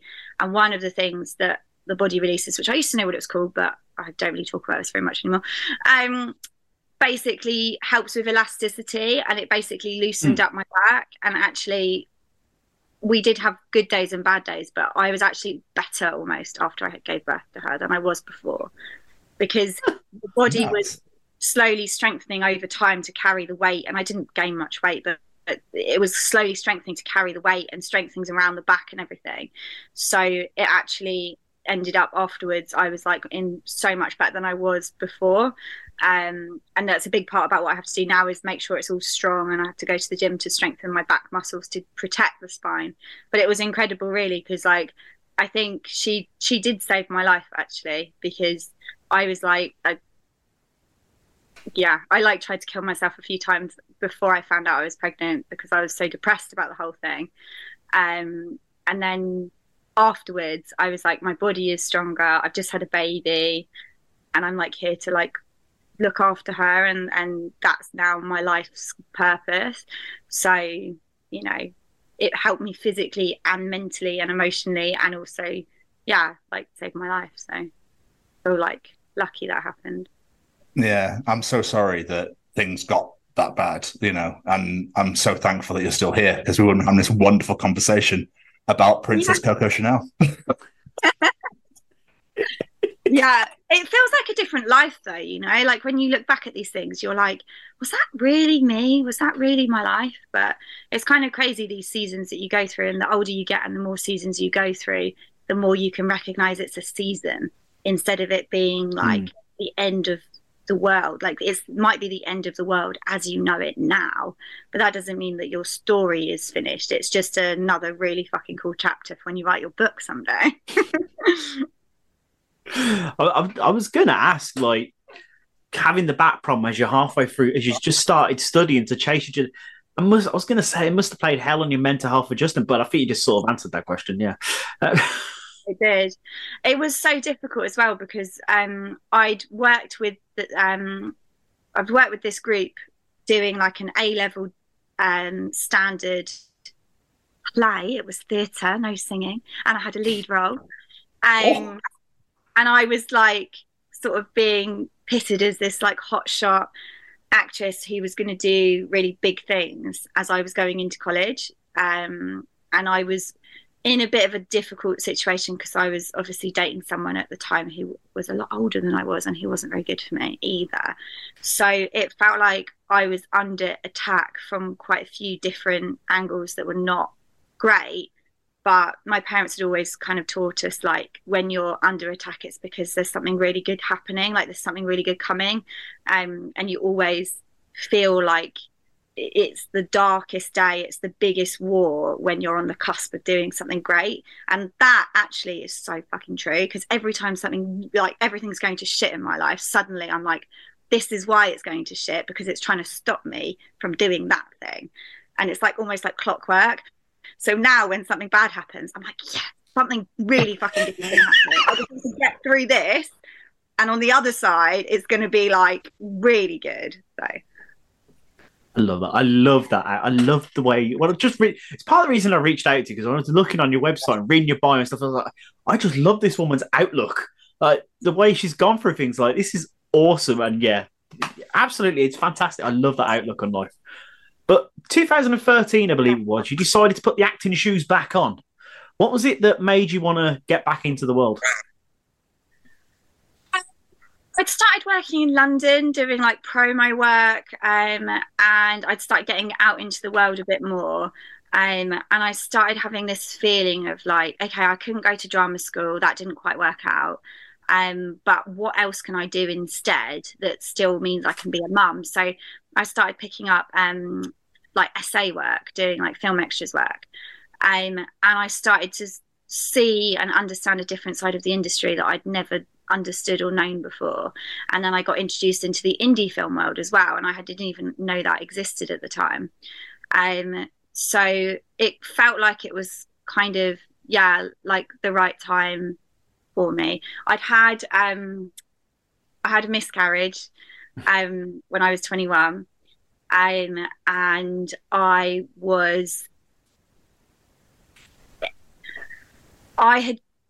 so it's actually mental. So I had decided, I was with this guy who's no good. He was really awful to me. He used to hit me, and he was very abusive. And I decided, I saw this advert for this Bollywood film, and I was like, I think I'm going to go and try this extras work in Bollywood. So I said to my family, I'm going to go to Oxford and stay in a hostel for 2 weeks and work on this Bollywood film, getting paid 50 quid a day, which is barely going to cover my costs for being there. But I really want to get on a film set and see the world and see what it's really like. And so my parents were always very supportive. They're like, sounds really dangerous. Take care, but go and do it. It's fine. My boyfriend was like, no, you can't do that. This is like the craziest thing ever. And that was, I went and did that. The director really loved me. It was a Bollywood film called Desi Boys with Akshay Kumar, and I can't say his name, Surman Jamin. But the Bollywood guys, all like, when I meet people now who've been in Bollywood and stuff, they're like, oh, Desi Boys. I'm like, yeah, cool, right? But I basically went and did that Bollywood film. They were like, come to India, come out. We're going to like make you a movie star. You're really cool. I came back from the shoot and I came home and I said to my dad, like, you know, they love me. I'm going to go be a movie star. And this was actually just before I found out I was pregnant with my daughter, Summer, that I have. So that was obviously back in 2010. And then I was like wearing these like sucking pants on the film set, like, oh, we have to wear this evening gown. I feel really fat. No idea. I'm wearing 3 layers of sucking pants because I've got a tiny little baby bump and I was like 6 months pregnant. That's why I had this little bump that I thought was just like fat. But yeah, my boyfriend at the time was like, you can't go off and do this. Like, I don't like this. You shouldn't be doing this. And then obviously I found out I was pregnant with Summer. So I put the whole thing on hold and I was like, no, I'm not doing this. But years later, after I had the miscarriage, I was like, fuck it. Life is really short. And like, I don't like this guy anymore. I'm just going to kind of go off and do my own thing and just not care. So then I was like, that film job that I did in 2010, although it wasn't a very good job as a whole, that was like film extra work. And I was like, I'm going to try and do that more. So I joined a load of agencies and yeah, sort of started learning from a different perspective, because you didn't have all the stuff we have now, like in terms of like Twitter and stuff. It was like we were still buying the stage newspaper to read about what's going on, you know, back then. So yeah, it kind of like launched me into the film extras stuff, and then also into the indie film world.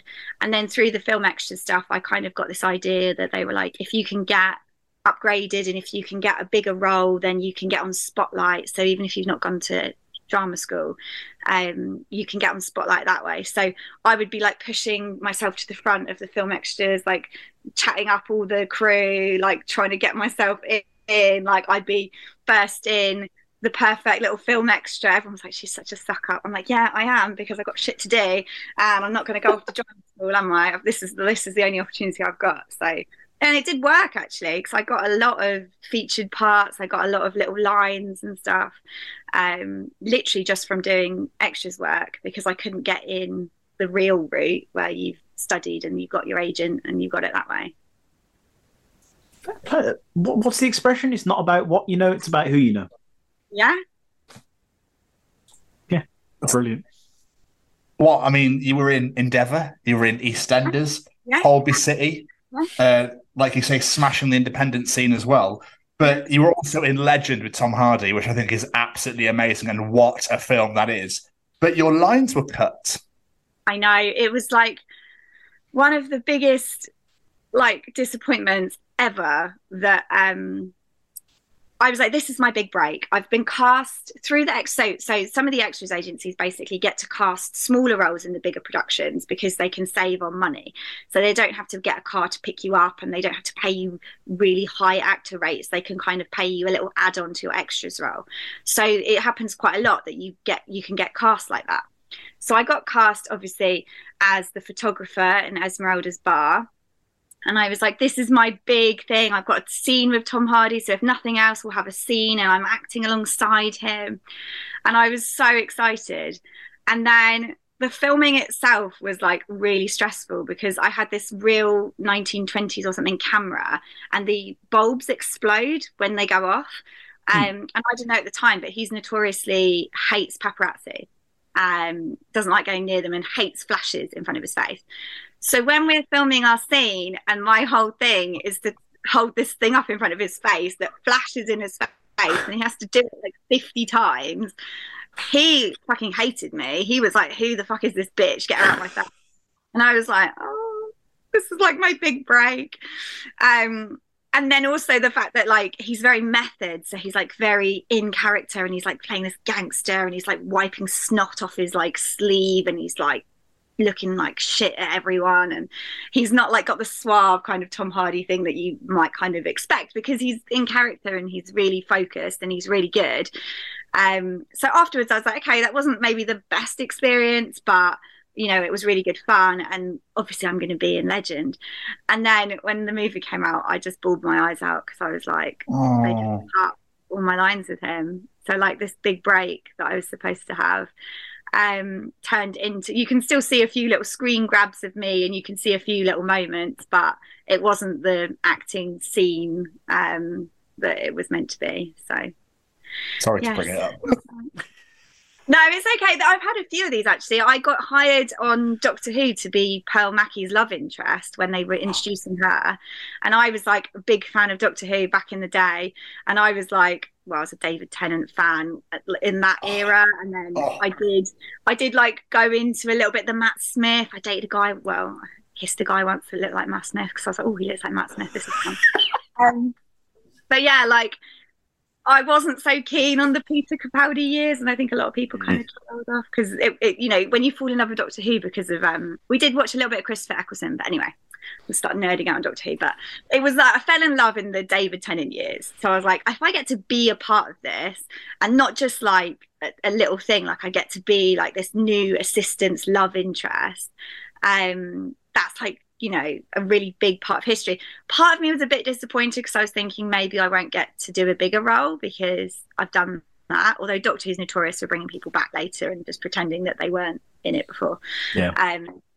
But yeah, that ended up being a whole shit show in itself because I went off to Wales and I was like put up in the hotel and I was like so excited and I got to set and they gave me the script and I looked at the script and the whole premise was Pearl Mackie fancies this girl that works at the university.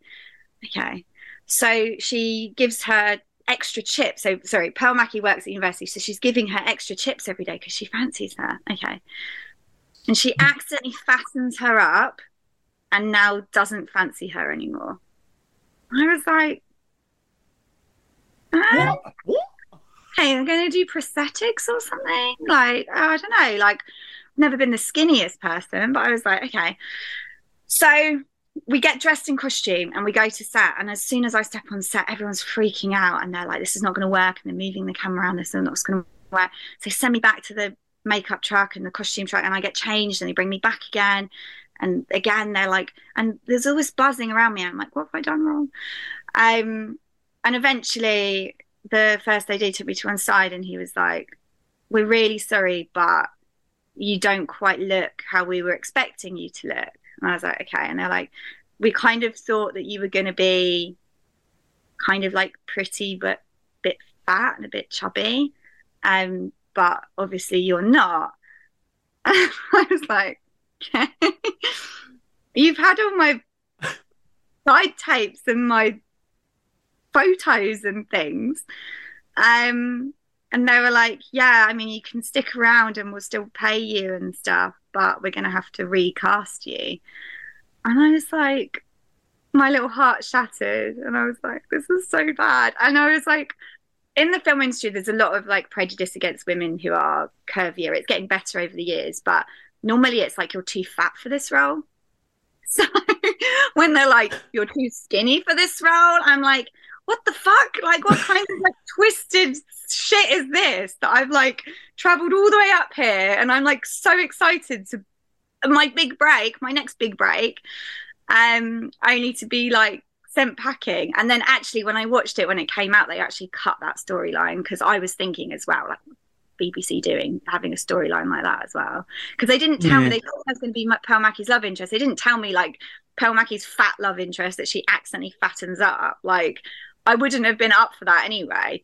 But yeah, obviously they didn't give you the script till you got there, so yeah, it was a whole shit show in itself. But I did watch it thinking, and the worst thing is they still shot it, but one of the runners called their friend and was like, hi, and we have this role that we need to fill. Would you mind like coming up and playing this character? So they'd said to all the crew, like, has anyone of you got like a fat but pretty friend you can ring?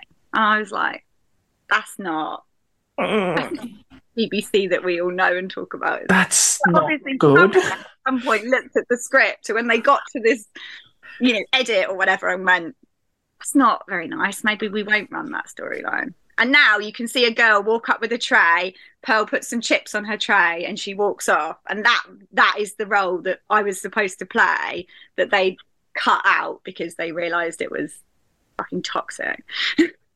Yeah. Wow. I can say to people, fuck those guys. Yeah. Fuck those guys in the asshole, is all I can say about that. Like, no lube.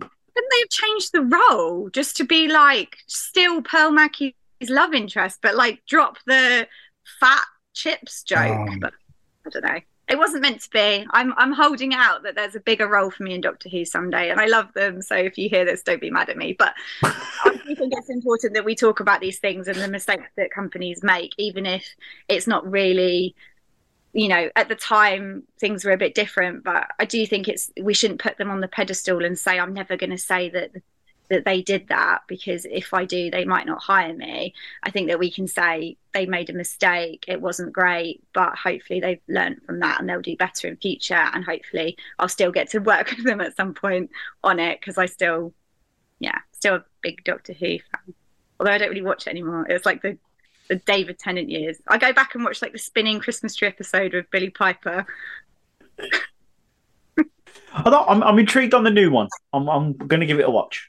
Yes, no, definitely. I will give it a watch. But I'm intrigued. There was something about the old writing that was really creepy as well, like the weeping angels and stuff that was like, really interesting and like psychologically. Maybe because I was younger as well, it was scarier. But no, to be fair, the weeping angels are creepy as hell. Yeah, and the gas masks. Mummy. Are you my mummy? Yeah. So in 2017, I believe it was, you decided acting is not enough for me, and you started Faithful Films. What led you to decide to start your own production company, start making your own films? Well, I was getting all these love interest roles, and that's all well and good, but I mean, they're boring as fuck, aren't they? So I met with the director, and he was saying, I'd really love to make a film with you, but I don't have anything coming up that would work for you. And he said, there is this one thing, but I don't have time to produce it. I don't have time to make it at the moment. And it's on an aeroplane, and I probably can't get hold of an aeroplane. And this is just me all over. I was like, I could probably get hold of an aeroplane. I could probably produce, never having done it before. Like, why not? I just ran with it. I read the script. It's a little short film called In Flight. You can actually watch it on Amazon. It was really fun and kooky, and I basically self-taught myself how to do it. And my dad was in the aviation industry, so he was working for a company. So we were going to use the plane from his work, where they would have planes coming through that were being decommissioned. But that fell through at the last minute because they decided they wanted loads. The airfield themselves decided they wanted loads of money from us at the last minute. So I was like, okay, I can still find a plane like tenacious faith. And I found out that there was one that was used for the filming of Sully, the documentary, and they basically submerged it underwater for the filming, and now it's at Black Hanger Studios, so it's a bit ropey looking and it's not in perfect condition, but I managed to sweet talk them into lending it to us for like a few £100 for the day. And then I was like, so we're going to film this whole movie in a day on this aeroplane. And yeah, we managed to do that. So I thought, coming out of that, I was like, it was a joint Faithful Films production with the director's production company. And yeah, like, it was hard work. Like, Jesus Christ, I was up the night before making fucking pasta, because obviously we had like no money. So we had like loads of extras coming that needed feeding. So me and my sister were like cooking pasta. There's nothing weird with pasta that happens in the movie. So. I was going to say, I was just like, what's that for?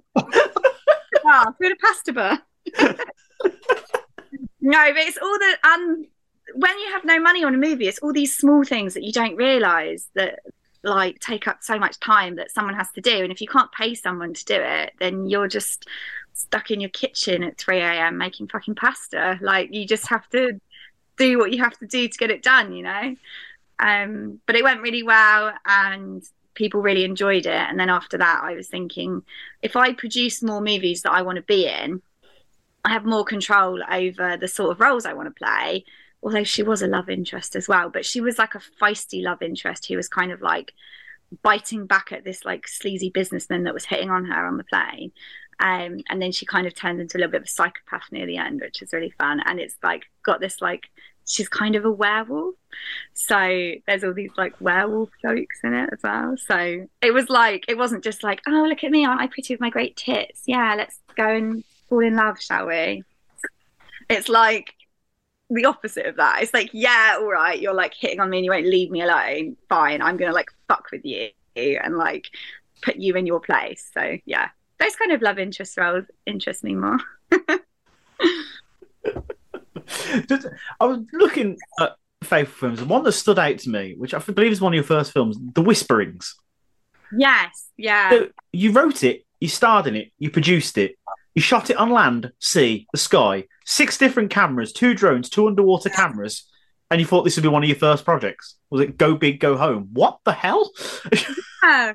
Well, it was an accident, right? It was one of these stupid fucking accidents where I went to this film competition thinking I would be an actor in someone's film, and it was like I don't know, you had 2 weeks or something to make a movie. And so I went there and I had a team and we were all like excited and we were bouncing ideas around, and slowly, one by one, all my teammates started dropping out. And I was like, no, I want to make a movie. Like, I really want to do this. And so it ended up with just me and one other person left on the project. So I was like, well, fuck it. Let's just do it anyway. So yeah, it's actually kind of like a fantasy kind of thing about this girl who's a mermaid, and she, I don't know, it's kind of sounds lame when you talk about it now, but basically when you sit on the beach and you feel better, the reason that you feel better is because the rocks are taking on your feelings, essentially. So they're kind of taking away the pain and the suffering that you're feeling. But obviously the rocks can't do that infinitely. So the role of these kind of mermaid creatures is to come out and relieve the suffering of the rocks, and then they take the suffering into the sea and it kind of goes out into the water. So it was this like beautiful ethereal kind of fantasy thing where she's coming out on the rocks and she's kind of treating the rocks and stroking them. And then Sky sees her and he's like, what are you doing? Why are you stroking the rocks? You're a fucking weirdo. And then she gets offended. She's like, excuse me, this is my job. And like decides to drag him out to sea and drown him, as you do when men offend you. So she kind of lures him out to sea in this kind of like siren-like thing. And yeah, we shot underwater. We borrowed a local swimming pool. It actually looked really cool. We had like really dangerously just like little lights in lunch boxes floating on the surface of the water. I can't really hold my nose underwater very well, so I spent a week in the bath trying to learn how to hold the water under my nose, which really pissed off the underwater photographer because I could only get underwater for about 30 seconds max at a time. None of this Avatar 7-minute bullshit. And I was very buoyant, and I didn't know at the time how to go down, and it was a very shallow pool. So I'd kind of get down and then very quickly come back up again. So it was very tricky.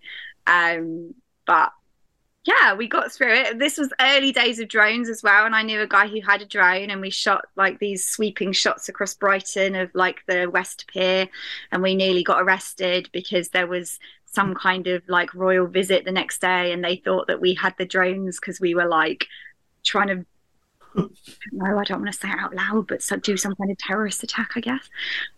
We were like, no, we got permission and everything. Like I'd insured it all properly. But yeah, that was adventurous. And also, newbie filmmaker Faith. Oh, if we're shooting nighttime, we shoot at night, right? Why don't we just go to Brighton Beach in November at like 10 o'clock at night? And I'll be half dressed and we'll just shoot on the beach because then it will look like night and it'll be nighttime. That seems like a really reasonable thing to do until like 2 a.m. in the morning. So yeah, I was like doing things how I thought that things should be done in my own knowledge and capacity, and then bringing people around me who are willing to just kind of believe in me and just be like, why not? Let's see what happens. I even slept in my mermaid makeup because we had to do a shot the next day and we couldn't get the makeup artist back again the next day. And it was like scales on my face, and we'd use fishnets, and you'd never get, well, you would get it in continuity if you were Avatar, but we couldn't. So I was like in my prosthetics asleep, trying to like not move. So it stayed on for the next day. But you know, like filmmaking is like the biggest buzz, and it's like almost like the more ridiculous and the harder it is, the bigger kick you get when you pull it off. And when you're early days, you don't understand what you're doing. Like you as in like you don't understand how hard and ridiculous what you're trying to do is. You're like, why not? Let's just do it. And then as you get further into the industry, you're like, wow, I probably wouldn't shoot a whole short film on an airplane in one day again, or I probably wouldn't shoot a mermaid film. It's like my first project, like managing all these things. And then everyone that I know is like credited, like my dad's credited as location manager on it because he was like driving us all around, and I think my mum was credited as costume alterations because she was like sewing up my dress. So when you read the credits, their surname's Downey. It's like Ian Downey, Heather Downey, Grace Downey. It's like, yeah, I really did get everyone I know to just kind of help. That's amazing. I mean, that is dedication to the cause right there. When you're starting out, not, you know, with all that makeup on, not moving, going to Brighton Beach at 2 a.m. in not a lot is dedication to the cause. But so don't piss you off because you'll drown us. So to remember that. Yep. And also the terrorist attack thing with the Royals are attending. If it was Prince Andrew, he'd shit himself, but you wouldn't know. He doesn't perspire. So what can you say? I mean, I think that's ridiculous that they thought that, though. To be honest with you, I think they'll just kill Jamie. He'll be a minute. I think that's absolutely mental. That it's like, I know what you're here for. You're here for the Royals, aren't you? No. Like sometimes people do things guerrilla where they just kind of don't really get the proper permissions and they hope for the best. But then you could be like, we'll just shoot on Brighton seafront on this day, and then you don't realise there's a marathon or something, or you know, just shoot at because it was the I-360 that they were visiting, and we were shooting at the West Pier, which is owned by a different company. So we had to notify the West Pier, but we didn't have to notify the I-360 because we weren't flying over the I-360. But then the I-360 were like, why do you? It was again in the days before drones were a really big thing as well. It was like, why do you have a drone flying when we have royals coming today? And we were like, no reason. Definitely just filming me walking across the beach, not like whoever you've got visiting. So yeah, luckily we got away with it though. So and especially on small indie films like this, things like that can kill your film. Like if you get arrested or if your drone gets confiscated or something, you know, that can kill a whole project and it can make a lot of people give up. So I think people that actually go on to make another film, you know, have got probably some pretty severe mental health issues to put themselves through that again after knowing what it's going to do to them the first time. You can ruin your Do you production. enjoy torture? Do you enjoy being miserable? Do you enjoy everything going wrong all the time? Yeah, I do, because then I get this movie.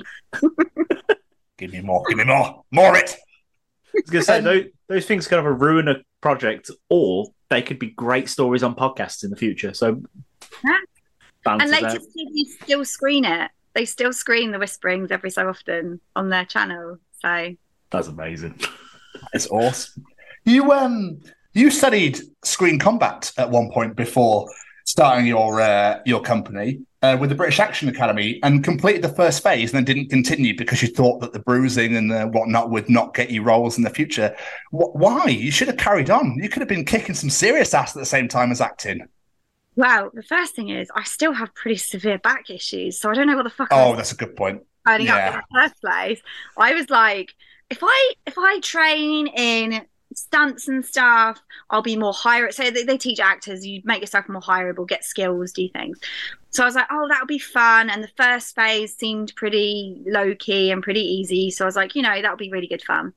And then when I turned up and I was getting these pretty heavy swords, like actually hitting you sometimes, and then I had all these massive bruises, and then like I fell over a couple of times like on the floor, and I was like, ow. And I was like, if you like skateboard and you like fall over and you think, ow, I'd like to go home, like skateboarding's probably not for you. Well, it was the same thing. I was like, no, this hurts. And one of the things they taught us as well was you are replaceable. So you have to make sure that you do everything in your power to stay as safe as possible, because if you get injured, they're just going to bring somebody else in to replace you tomorrow, because you can't tell who it is anyway. And I was like, oh shit, I don't know if I want to be like doing some kind of skill that like makes me replaceable. Like I'm like, I want to be the person that they bring in that they're like, no, this is the precious one that we can't injure. Not like, fuck it, she's hurt herself again, I'll get another one in. Like, that's not my vibe. Like, but yeah, I don't know what I was thinking with that. Like, it wasn't great, but I did meet some really awesome guys, and I met a lot of people that have gone on and they work on the stunt register now, and they get to be in really cool stuff like Wonder Woman and all this kind of stuff, and I'm really happy for them. And like, I do look at them and I think I was never going to be that person, like they went and did gymnastics and all this stuff, and I'm like, I could do it to like a very basic level, maybe. I mean, not gymnastics, fuck, but like maybe I do like something. I looked at the falling course. We have to like fall out a building, and I was like, maybe I could do like 1 or 2 falls. And I'm like, are you dumb? Like, then I went to like walk for a week afterwards because like my old back hurts. Like, yeah. At least you tried it, I suppose. At least it's something, you complete the first phase. At least it's got that under you. Has it ever come in? Have you ever needed it? I did actually do a couple of like things where I got hired as like, a girl with a gun and stuff afterwards. But not very. The thing is, like, all the actors are trying to be so versatile and they're trying to be everything, and they're like trying to be like, oh yeah, I can do this and I can ride a horse and I can do this. And I'm like very much the sort of person that's like, if you want a girl who can ride a horse, I know who you can hire. I don't need to do that. That's not me. I'm not trying to be everything to everyone. And yeah, I think that it's more important actually to work out what you are and what you're good at. And that doesn't mean that sometimes you might not want to do a bit of fun and learn how to be a fucking mermaid. But that doesn't mean that like you need to think that you need to be everything to everyone. So. I like that. You don't need to be a jack of all trades. You can just be really fucking good at what you do.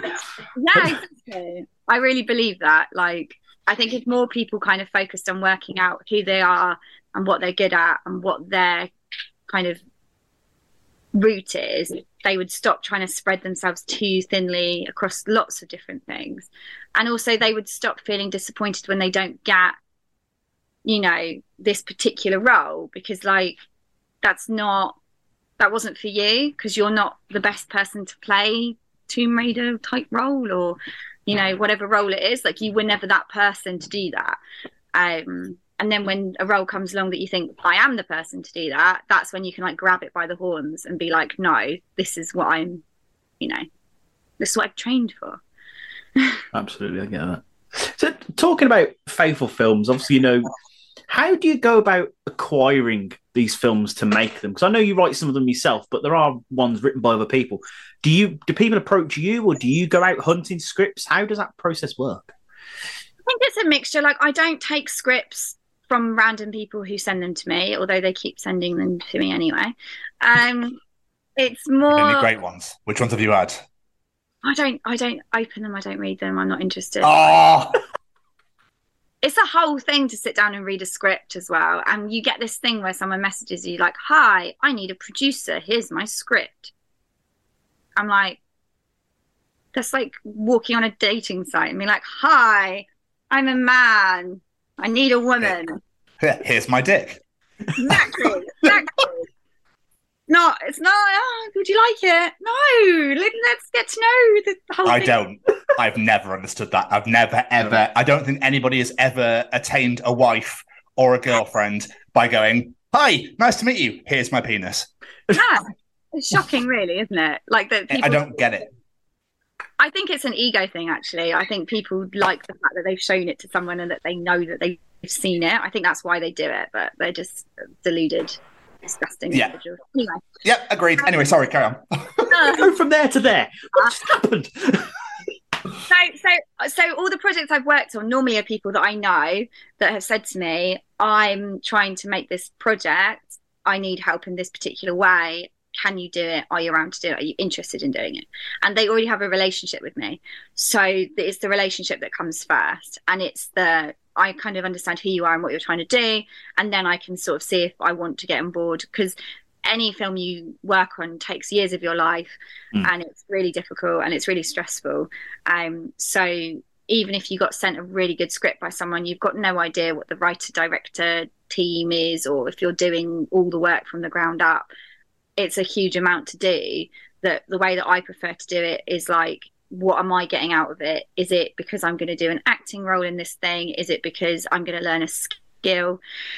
Is it because it's really well paid and it's a short gig so I can just do it quickly and get out? What is the situation, and how is it going to progress my career forwards? And is it in line? The slate of films we have on Faithful Films is quite different. And I'm sort of more deciding now about making films that, obviously, since I started directing, it's more about what I'm really passionate, excited about, and what I'm trying to do with my career as a whole. But I do get asked to come on as producing on other projects as well. But it's very difficult, because it is like saying, "Would you like to give me 2 years of your life?" And if you start going down the route with someone and then you're finding it really stressful, or you don't care about the project, then you don't want to be that person that is leaving them in the lurch. So you have to think about it, because it's all very exciting when someone says, "Do you want to work on my movie?" "Yeah, let's go make a movie." How much work? How much am I getting paid? It's a whole thing. It's not like when you're acting and you can come in and do a couple of days on something and then leave, or even if you come in and do a large part of the project, you're still acting.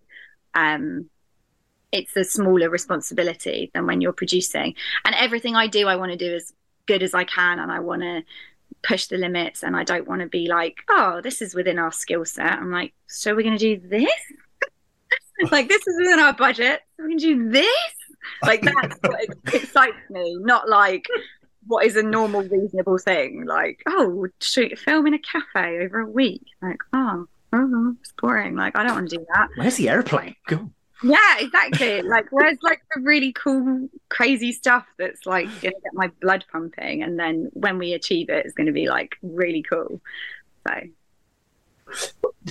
what do you prefer, just out of interest, acting or the behind the scenes thing? Because you seem to be loving both. I do love both. Yeah, I think it depends on the project. I just want to do everything all the time. I think acting is a particular type of thing, but the thing is with acting is that there's so many people trying to get the roles, and it's such a big thing. Like, I'm not interested in doing tons of self-tapes. Like, the normal actor has to apply for lots of roles, spend a lot of time on Spotlight or with their agent or going into London. I mean, now we do more Zooms, but I'm not interested in wasting half my life casting for things that I'm probably not right for. I'm much more interested in when someone approaches me and says, "We've got something, we think it might work for you. that I then look at that, because then I'm maybe competing against 5 people and the time I put in is more valuable.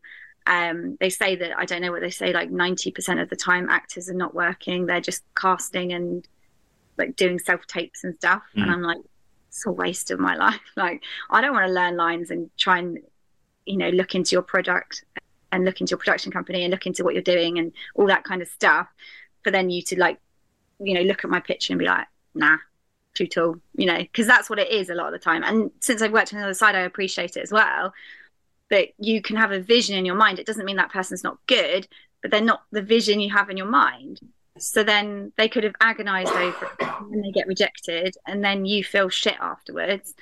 And it was never anything to do with you. It was just because you didn't fit exactly what they were looking for.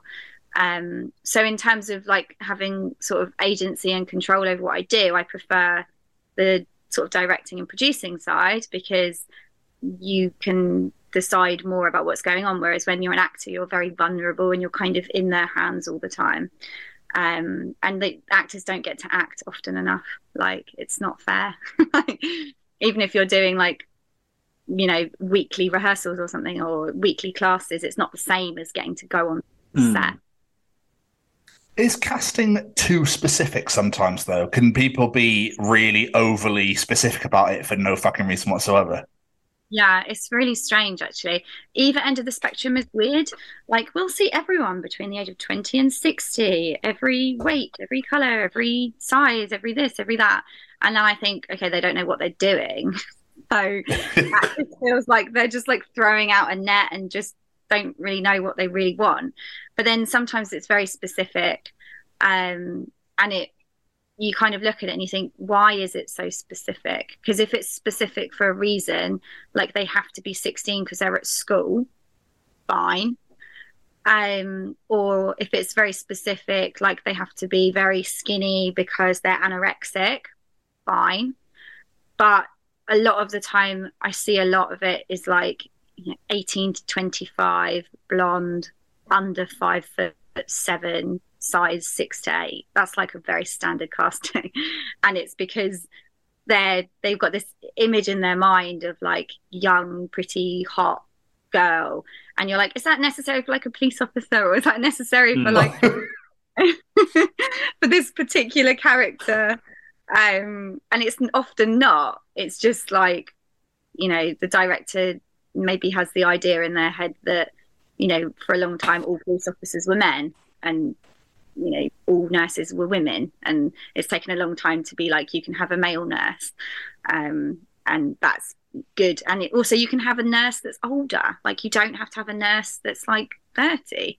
You can have a nurse that's just qualified, as long as it doesn't affect the storyline. But you can have a nurse that's been a nurse for a long time and no, they haven't progressed to be a doctor, because being a nurse and being a doctor are different things. So not everyone wants to be a doctor, they want to be a nurse. So you can have a 60-year-old male nurse, and that is fine. And no, he doesn't need to be ripped with a 6-pack because he's a nurse. Like, or maybe he gets to be ripped with a 6-pack. You know, you don't always need mummy roles to be frumpy middle-aged women, but at the same time, we often don't get that unless the reason that the mummy role is a frumpy middle-aged woman is because her husband doesn't love her anymore because he thinks she's ugly. And I'm like, oh God, it's not, you know, there's still a lot of like stereotyping that goes on that's quite toxic. I think what's more hurtful is actually a lot of the time you can still be a very skinny, fit, attractive, whatever woman, and your partner can go off you anyway because it wasn't that caused the separation in your relationship. But we are seeing more diversity now on screen. It still takes a long time to filter through. Even with like female roles as well, there's a lot of diversity that's happening.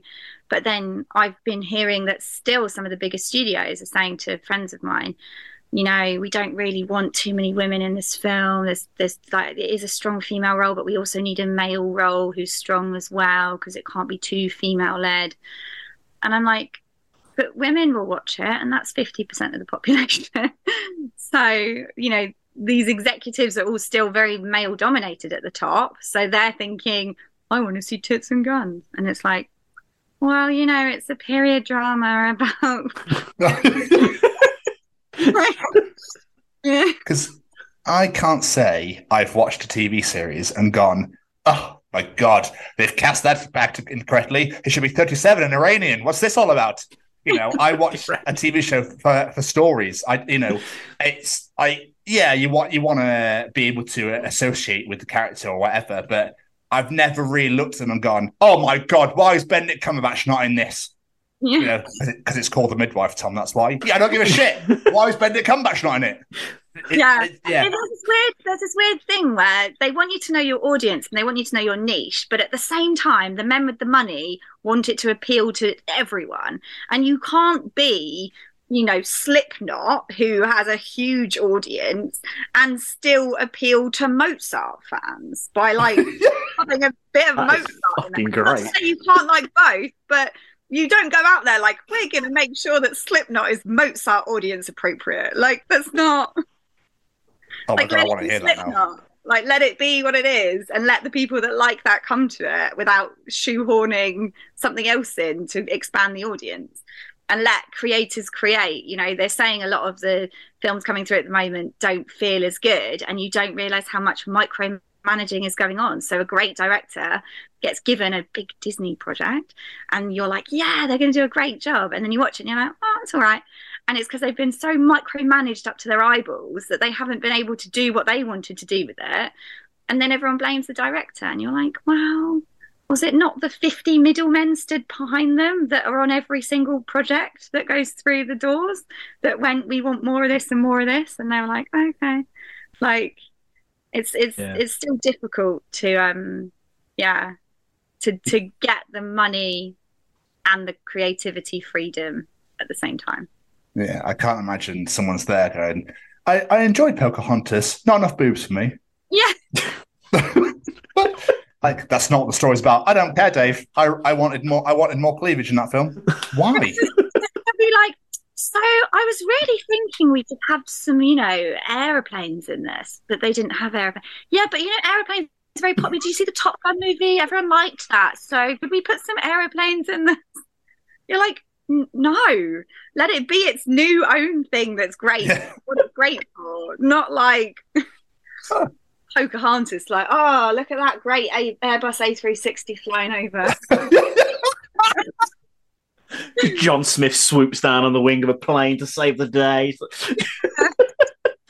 I really enjoyed Cinderella. Not enough Tom Cruise. Yeah, exactly. Not enough Tom Cruise. He makes lots of money on movies. Why is Tom Cruise not in this movie? Yeah. We're I'd love to get inside some of their heads and be like, I just want to know what you think. Like, why you think this is appropriate and why you need this. I think it's because money in movies it's really hard to know what's going to sell. It's really hard to know. Let my dogs come say hello. It's really hard to hello. There she is. No licky faces. Coco. Yeah. You say hello. Yes, I know. Very Coco. Just so low. Mother, I'm excited. Well, sit down then. Mummy's on a work call. Sit down. I think it's because you don't know what's going to make money, and everyone's so worried that the film's not going to make any money, and most films don't make money, and I think that's the problem. And so they're trying to guess what the thing is that's going to mean that they're going to make money, and they don't really know. And so they just try and do what you do in most businesses, which is, we look at the business model from what we did last time and we try and replicate that in order to have another successful product.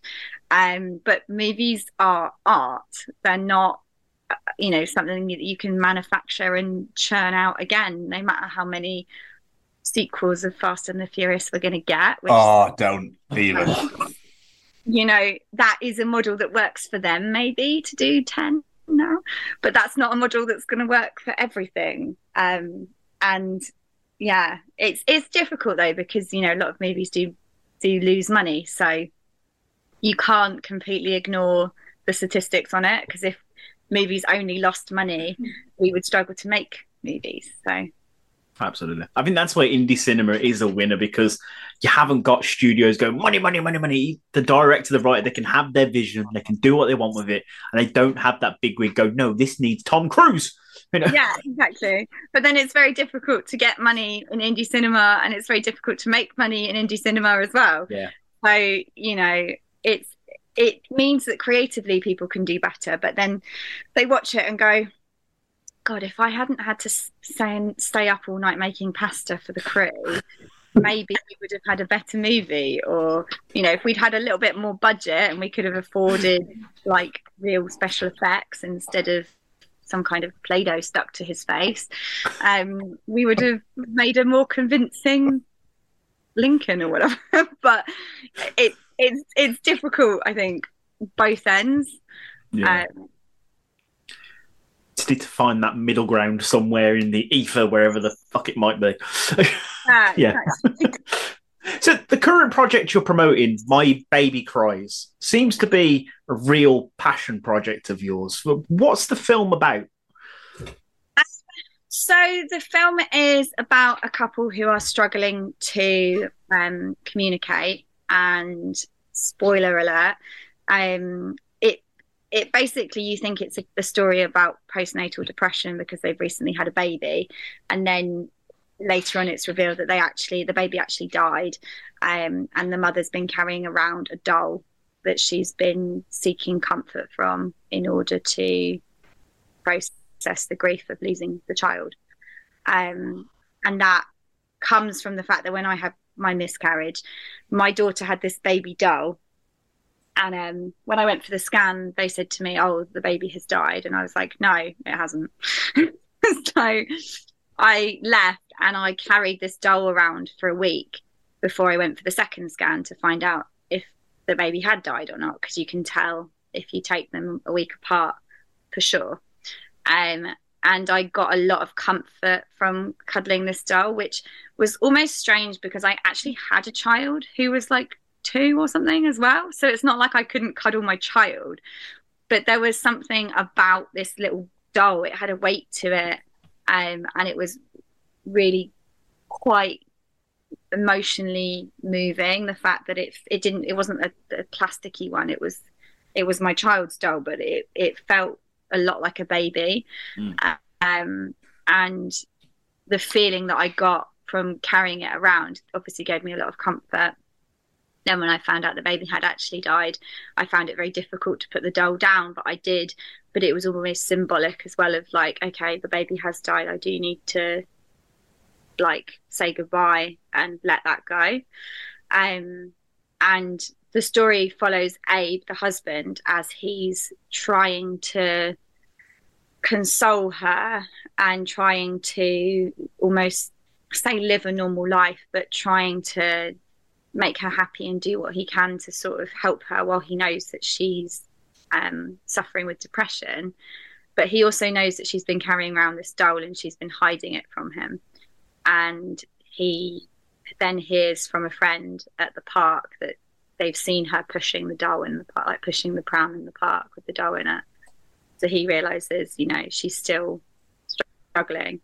And he comes home and tries to talk to her about it, and she doesn't want to talk to him about it. And then she goes upstairs upset, and he goes in the nursery, and she's sat there cuddling the doll, and they have an argument basically where everything sort of spills out. It's quite a dark, sad film, but it talks to the sort of grief and the lost feeling, and it also talks to not demonizing either person and not saying that it's the father's fault or the mother's fault. It's just a difficult, stressful situation that they're both in, and neither of them really know how to handle it. And that was important, that we sort of didn't sort of say the dad has done something wrong, that it was actually just about, the two of them sort of working out what to do about the situation that they're in. Fuck, that's so deep. But I think it's really important you tell stories like these, though. And that is one of the beauties of indie cinema, because there are people out there, like yourself, as you said, that are struggling. And, for some people, to see it represented can help you go, I'm not alone. Other people go through this. This is not just me. I can get through this. They got through it. I can get through this. And it's comforting. And it's amazing that, you've put your skill, your talent and your own experiences into doing this. I think it's absolutely beautiful. I really do. Oh, thank you. We've screened at a lot of festivals, and every festival we screen it at, people come up to me afterwards, and there's always so many people who have their own story, if it's themselves or if it's someone that they know that have been through something where they've lost a child. It's something that affects so many people, and yet we don't talk about it very much, and it's very rarely portrayed in cinema. If it is, it's not always done very well.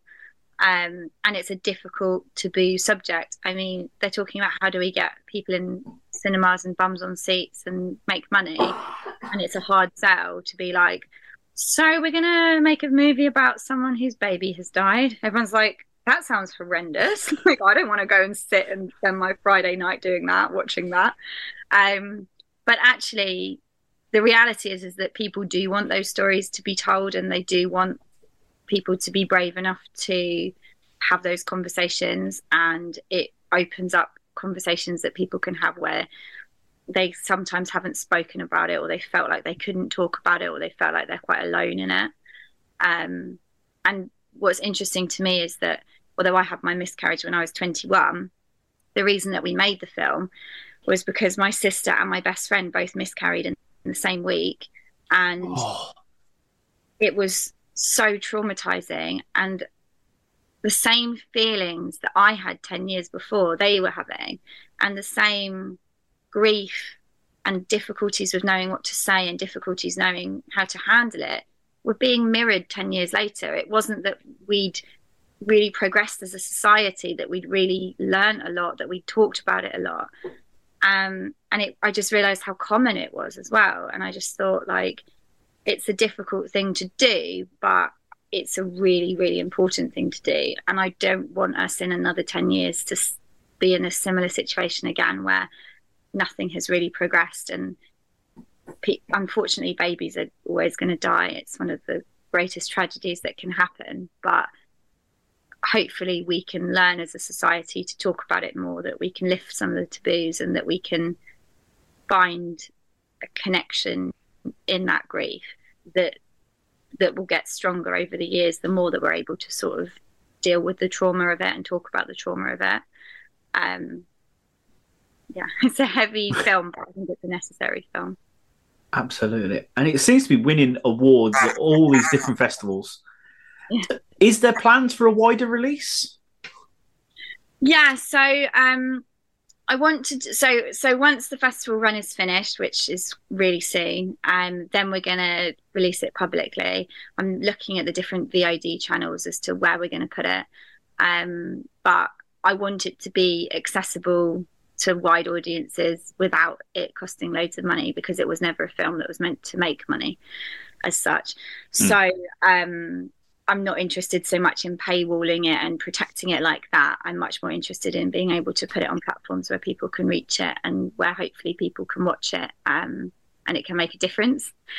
So we're working with Mama Academy, who are a miscarriage charity, miscarriage and baby loss charity, that's run by parents who've mostly had stillborn children. And we hope to put it out on their platforms as well, and sort of just kind of reach those places with it. And then my plan is to make, I've got another film that I'm planning to make called Bunny, which explores similar themes and it explores similar story, but hopefully with a slightly more commercial side to it, so that we can give it the voice and put it on a platform in a way that means that we can reach more people. And that's going to be exploring the mechanics and the bit that films often skip as well, where if you've seen a film where they talk about baby loss, which there's only a handful of them, but they find out the baby has died, and then we skip to 6 months later. That's always the thing. It's like 6 months later, we then skip to how has it affected them. Now they're an alcoholic, having an affair, whatever. But the hardest days when you have a miscarriage or lose a baby like that are the days immediately after, and the mechanics of dealing with it, because nobody really talks about the physical side of what you have to go through, and the the telling people that don't know yet, and you still have a bump and you have to talk to people in the street who ask you how far gone you are, and you're like, wow, my baby's actually dead. So it's like all of that kind of stuff that we want to explore in that film, that hopefully we can also bring in some terminology that helps people learn how to talk to people when this happens, and also kind of shows you like very well-meaning people say things like, oh, I'm sure you can try again. And you're like, oh, great. Like, that doesn't make it better. But if we put that on screen and people watch that, hopefully then they'll watch that and think that was a dumb thing to say. And hopefully then, people will learn from that and think, I won't say that if that happens to someone that I know. So that's kind of the plan with the journey of My Baby Cries, because My Baby Cries it's very dark and it's very sad, and it intentionally doesn't have a resolution. It doesn't have they lived happily ever after, they had another baby, anything like that. It is just very singular in its message. But when we hopefully do Lost Bunny, then we hope to explore more of those kinds of things. I think it's amazing, and it's really amicable that you're willing to do this to help people, and to help, at the end of the day, help strangers. You don't know these people, and you're willing to put yourself out there and your time and your effort to help them is absolutely mind blowing. If I had a hat, I'd tip it. It's. Oh, thank you, sir. But this isn't the first thing you've done to help other people. As I mentioned in the beginning, you've got your Yes She Can campaign. Yeah. What is the campaign? So it sort of came. So I was going to Cannes Film Festival, as you do. And I absolutely love it. I think it's an amazing place where people can meet and connect and widen their networks. They can learn so much. Obviously, I got to watch the BFG with Steven Spielberg, and I was on the front row, and he was 5 rows behind me, and I was like, this is cinema. We're in a 2,000 person cinema screen watching the real world premiere. So it's like magical and beautiful and amazing and all these things. But off the back of the Me Too movement, a lot of stories were coming out about bad things that were happening at Cannes. And there was a lot of bad things that are happening. And there are still sadly bad things that happen at the festival. But the amount of press around it had people that I know saying to me, don't you think you shouldn't go to the festival because it's dangerous? Or don't you think that women need to avoid the festival? And it was as a result of something that we really needed to talk about the difficult things and to stop the bad things that were happening. There was so much negative press around the festival that women didn't want to go. And there was a negative vibe around women wanting to attend. And I was like, oh, that's not what we need, like less women at the festival because of this. So I started it to basically encourage more women to attend, and then also to show people the type of women who are attending so that they can hopefully see themselves or see a future themselves in those people, so that they think it's not just about A-list Hollywood actors attending, but this sales agent or this producer or so-and-so is there. And that hopefully that encourages them to attend as well, because they can see more relatable role models and more relatable, inspiring figures that are attending. And then also we sort of promote women who are attending as well. So we run our She Squad on Instagram and social media, Twitter and Facebook, which basically ahead of the festival sort of shows a little snippet of people who are attending. And again, they can then connect beforehand if they want. Or it gives the people who are attending themselves an opportunity to boast a little bit, to say, look, here's my little profile, I'm going to Cannes. And it gives them permission to celebrate themselves and to have other people, look at their achievements. Because sometimes women don't talk very much about their own achievements and they feel a bit awkward about it. Even like people that I know that will send me their bio, I'm like, I didn't know this. But they're like, oh yeah, I know, it's just this thing I did. But they don't even feel that comfortable to like shout about their achievements. So it means that we've got an opportunity for people to connect, and for people to talk more about sort of who's attending. And then we do we've done like conferences and like a magazine that's like a how-to guide to Cannes, which is very practical, and it sort of tells people like where to go, where to drink, where to eat, sort of the mistakes to avoid, things to pack, all the kind of stuff that you'd want to know when you're going on a trip like this.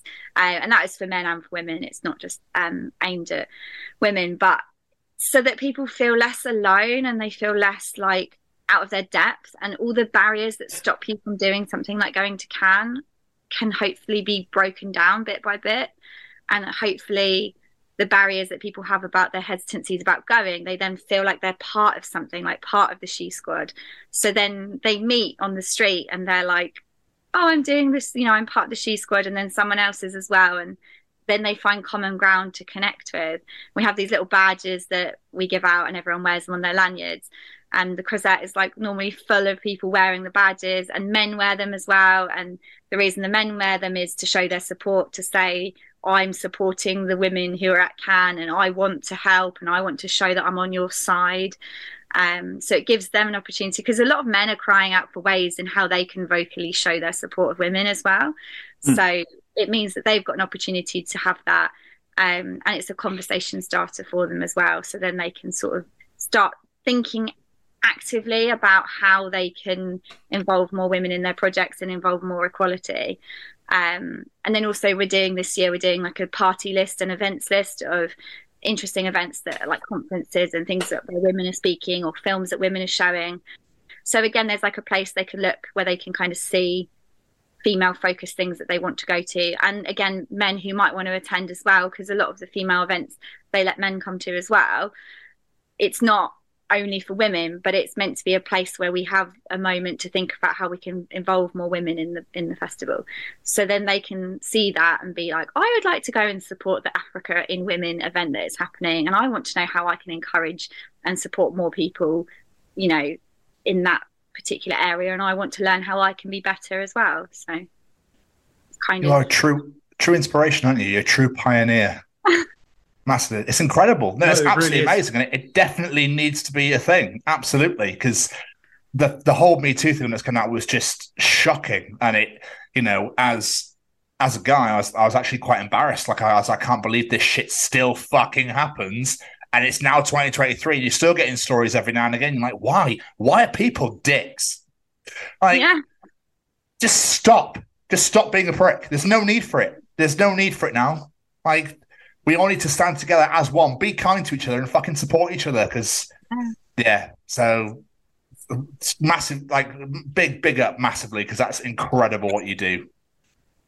I don't feel like it's incredible. I feel like it's like something that I see as a need that needs helping, and there are tangible ways I can do something. So I feel grateful that I'm able to do that. And I know personally a lot of women who've attended the festival because of us, and that makes me so happy that I can see that they've gone and I can see what they've got out of it. And like that makes me feel like it's for me almost, because I'm like, look at that awesome woman going and doing that thing because we were able to help her. So I feel like it's a blessing that I've got the opportunity to be able to do something like that. Not everyone is able to, or has time, or, you know, has the resources. So I feel it's like a responsibility as well to like use what I can, because it's easy to preach at other people, isn't it? Like, you go use your, you know, why don't you put someone in your magazine or in your podcast and you know, you do something. But it's like, okay, great, you can tell people to do something, but what are you doing? Like, what am I doing? So it's something I can do. And there's lots of people that do amazing things as well, like the Female Film Club are there this year. And they obviously have a whole film club about women in film, and then there's Women in Film TV, and there's loads of different organisations doing things. But we can hopefully like tap into something that's not being done within that, and then support all of those within that. And I hope that other people can also look at what they're doing and say, how can I also support in some small way? Because if everyone does a small thing to support in some small way, imagine the difference. I mean, look at what happened with straws, for God's sake. That was one piece of plastic that they were like, straws, we're going to get rid of all straws and we're going to have floppy, soggy straws instead. But I'm not saying that was a great thing for the world, is like in terms of beverages, but in terms of like plastic, it seems to be going well. But that's like one little thing. So, Fantastic. But like you said, there's so many people that notice these things, but don't do anything about it. And the fact you are is another reason why we tip the hat, because it's phenomenal that you're doing this, and the fact you recognise it needs doing. So instead of going, needs doing, innit? Shame. You're actually going, no, I'm going to fucking do it then. And it's brilliant. Like I said, I tip my hat. Tom's going to tip it twice for me and him. No, it's absolutely phenomenal. But before we let you get out of here, what are you working on at the moment? Anything coming up? I saw you on Twitter, you're wearing your mermaid tail again. I am, yes. So the next project I'm doing is like a bit different from what we've done already. It's a dark fantasy about mermaids in Italy, and I am playing a mermaid in the movie, and I'm writing it and directing it and producing it. Well, we'll be getting some help with all of those things as well. But yeah, so it's a dark fantasy about a girl who is crippled by a mysterious illness, and it's kind of showing similar symptoms to the things that I've been through physically. And she has to go to Italy to find her birth parents, to find out what's wrong with her and why she's losing the use of her legs. And obviously when she gets to Italy, she discovers that the town is a mermaid murdering cult that kill mermaids and drink their blood, as you do. And then she also discovers that she is a mermaid herself, but she's a cursed mermaid. So she doesn't have a tail and she doesn't know quite what's wrong with her. But she has to find out what's wrong with her and then ultimately save the town from their evil master before everybody's lives goes to shit. So, yeah. I feel like this is your way of saying these back problems I had. It'd be a real good payoff if I was a mermaid at the end of the day. Yeah, exactly. Yeah.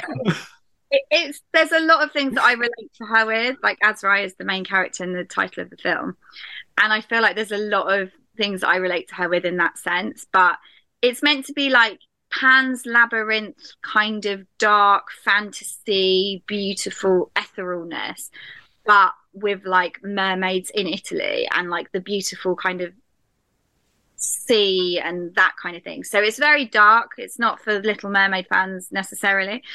But it's ultimately it's all about love and abandonment and rejection and feeling unwanted and feeling lost in society and all those heavy, rich, traumatizing, exciting things, all wrapped up in this like horror fantasy kind of thing. So it's a very ambitious project to be taking on, especially at the indie film level where we don't have 100 million quid or whatever like some of the bigger studios do.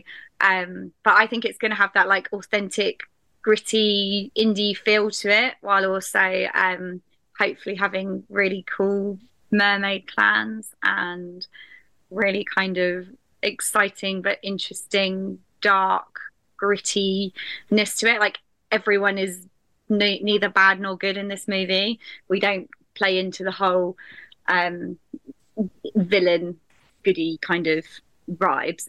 It's all about everybody does good and bad things, and everybody thinks that what they're doing is what's best, and everybody is really traumatized and really fucked up in their own different ways. So phenomenal.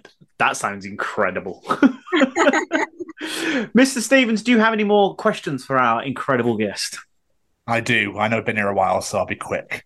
Did you ever think that when you first started out, playing Scar in The Lion King with your friends to raise money for the WWF, that you would be here today doing indie movies, directing, producing, acting, and have your own phenomenal Yes You Can charity? No, I didn't, honestly.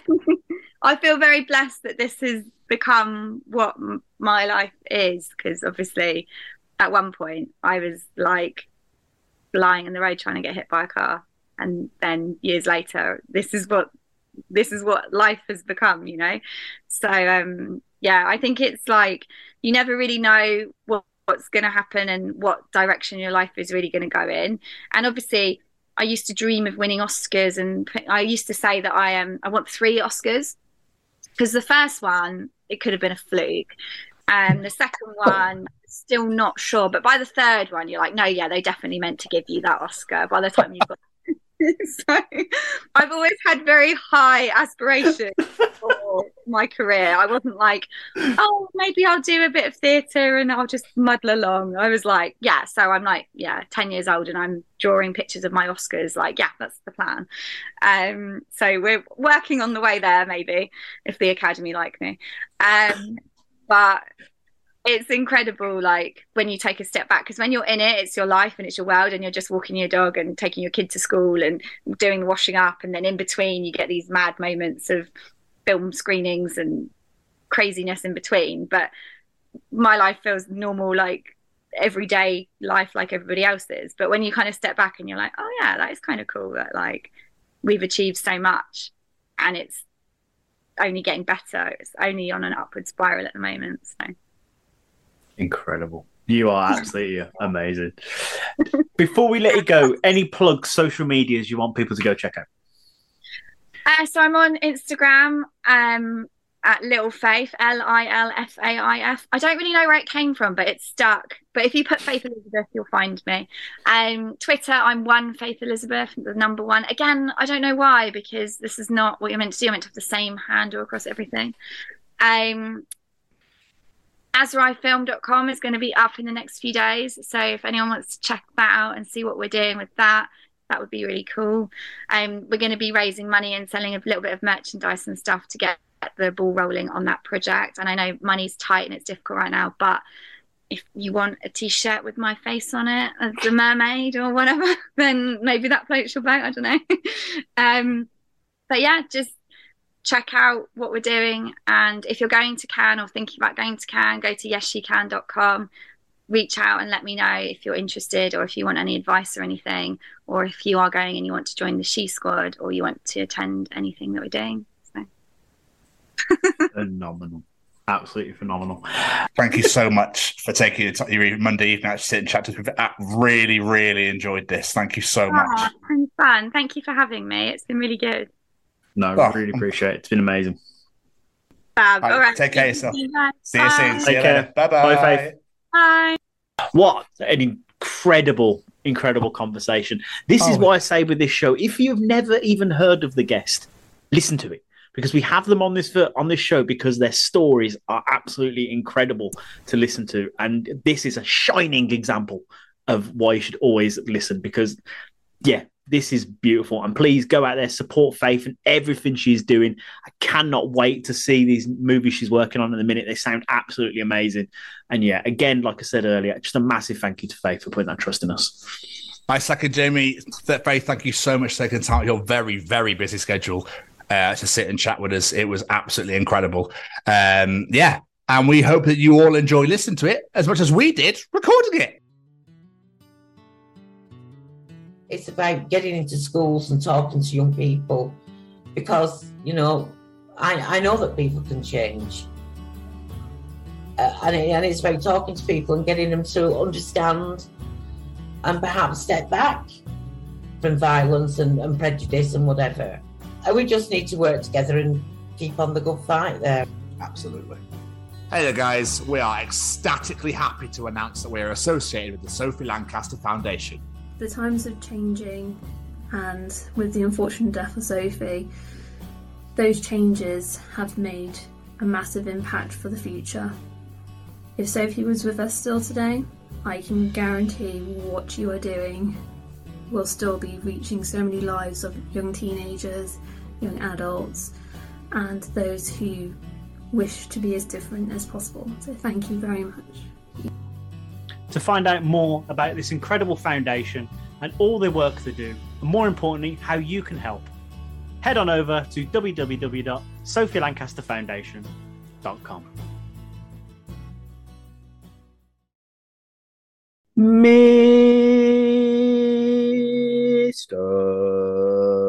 Stevens. Me.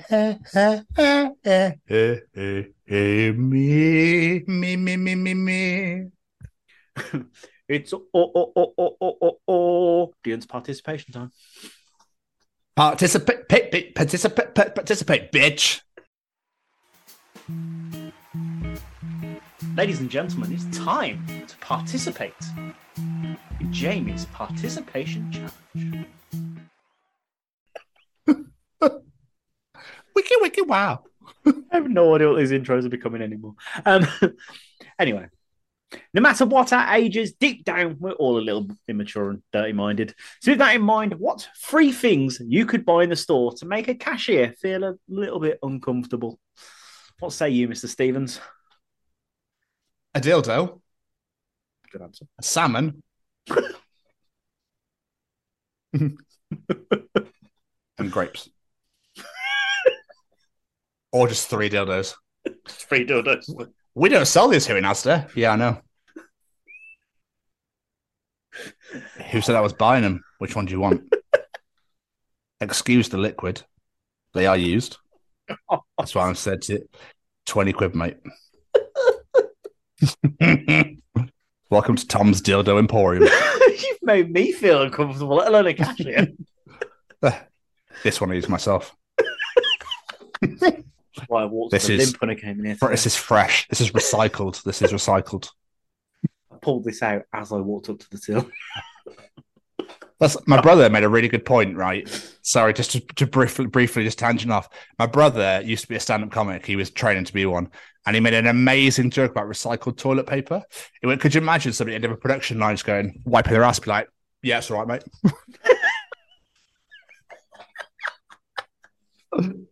That'll do. That'll go in. Sorry. Oh, let's get some answers. Stephen Phillips. Gun. Bullets. Pineapple. Jamie, just quickly, what's your answers? Do you know what? I did my usual thing, but I didn't even think of an answer myself, I was too busy just collecting everyone else's answers. It's the whole point of going on the spot, my friend. This is the whole point. No. Come on.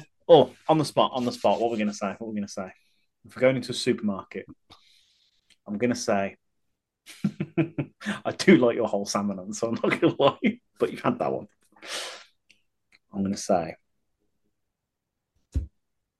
pineapple, lubrication, bottle of wine.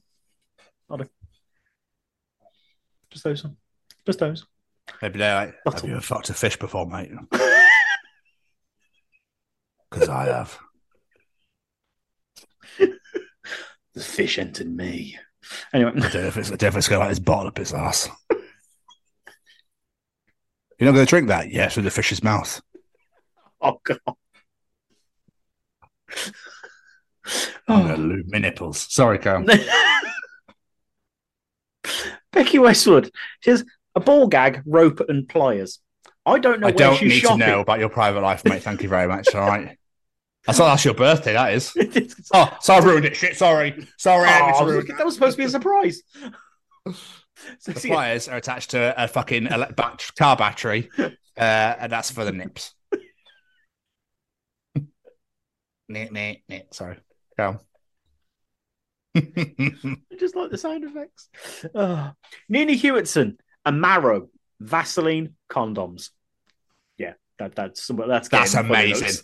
Yeah, that'd be. I'd love it if they just got the end of the thing, start taking them out and put them over, and being like, "Oh, was I not supposed to do the show here? Oh, sorry. That's Would you like any help? You're packing. I'm good, thank you. I thought they wanted me to do the show here. Sorry about that.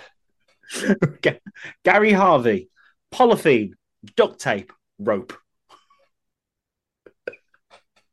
What's polythene again? Like cling film. Okay. So my brain just went somewhere else. I don't know where. I was thinking of that shitty stuff you get, in packaging. It's just that white shit that goes everywhere. Packing peanuts. Yeah. No, the actual really long. Oh, I know what you mean. Yeah. Yeah, that you can't recycle or destroy. And if you break it apart, you get little tiny fluffy balls just everywhere. Sorry. Everywhere. Stacey Marriott. I don't know what she's getting at with this one, and it kind of concerns me. Pills, vodka, knife. Is she okay? Have you checked in on her? I'm going to have to check in on her, I think. Rosie Rowland, she gives an answer quite similar to Nina's. Butternut squash, Vaseline, strong pain relief. Oh, okay. Oh, you're going to need some after, I think. I've always, surely that can't be pleasant. The girth on that, I cannot imagine that being nice. No, I'd imagine. Do you know what I mean? Because sure, there's only so much room. So, right? You don't get, obviously, you get people with big penises. You don't get massive vaginas, do you? Because that.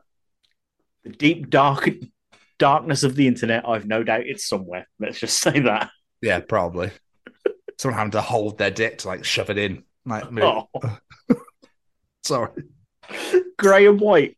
Funnel. Rope. Laxatives. What are you pulling out? What are you putting in to someone? And if you're funneling, which way around are you going to have that? Because otherwise it's going to come out into the big part, but through the smaller bit, or through the small bit, you've got no chance of doing the upside down way. That's really interesting. I'm really intrigued as to why rope, though. Because it's not happening again with someone willing participant. That's my guess. Okay. The cashier is uncomfortable. Paulie Dobson, a filleting knife, KY jelly, and super glue. What the fuck is going on there? What are you lubricating inside of yourself? Or is that to put the pills inside you? I don't fucking know. These are interesting. If you were the cashier, right, would you ask the question or no? Would you just keep on going? I think I'd want to, because you just want to know that. I'm sure I've made some jokes before when I used to work on the tills. Like when some people have brought something together, I've been like, oh. Did you ever feel weird buying condoms? No. Okay, that's definitely but I don't want to talk about it. No, I'm trying to think. It's been a fucking long time since I've needed to buy them, but I don't remember ever feeling uncomfortable. I know you don't need them now, but like, I was trying to think back. I definitely didn't feel weird. Why would I promote an effect of getting laid? And I'd love it. I bet it's got to have happened at some stage. If a guy's buying condoms, as the guy standing through goes, can I join in? Extra large. Go on, Dave. Give her one for me, son. Why do people say that? Also, extra large. Fuck off. Like, Jesus Christ. Oh, yeah, I need, like, king size. Do you really? Do you fucking really? I bet they're queen. I've stretched one of those normal ones over my head before. You don't need extra large, for fuck's sake. Jimmy, I mean, I've heard of fisting, but this is a whole new fucking level. Why? That book just prattling around being idiots. Stretch out, put it on top of your head, just over your nose, and then you go, and then blows up like a unicorn horn. Do you know, sometimes, right? You're asking questions. I really wonder why I do the show with you. I was young, all right? I don't give a fuck if you were young or not. Have I just had like a really shit childhood and not had any fun? To be fair, I don't think not putting a condom on your head means you've had a shit childhood. It's fine. God, I'm going to give you a head, but not that one. Make way, I'm coming. I'm the juggernaut. No, might as well climb inside. Oh. Let's go a few more. Beth Adair, rope, duct tape, pliers. I feel sorry for anyone that's going home with Beth. Dungeon. Martin Skerritt, this one really made me laugh. A cucumber, KY jelly, and an electric toothbrush purchased while sporting a very menacing grin. I love the added details though. Love it. I'll give you two more. Joe Smith. Me and my sister used to go to Tesco, pick up things like top shelf magazines, and put them in elderly folks' trolleys and watch them pay for it. One old lady had a cucumber and lube. A gentleman in his 90s had a dirty mags, condom, and lube. I'm fully aware I'm going to go to hell for doing this. The thing is, though, if you're that age, why did you keep going? Why did you... They're probably like, oh, God, I forgot about these. I needed these.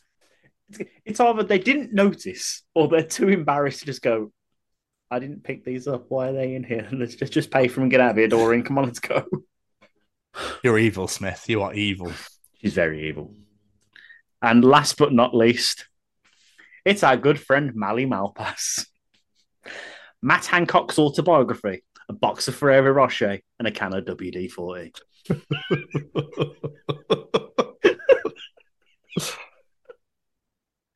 I mean, I just question the book by itself.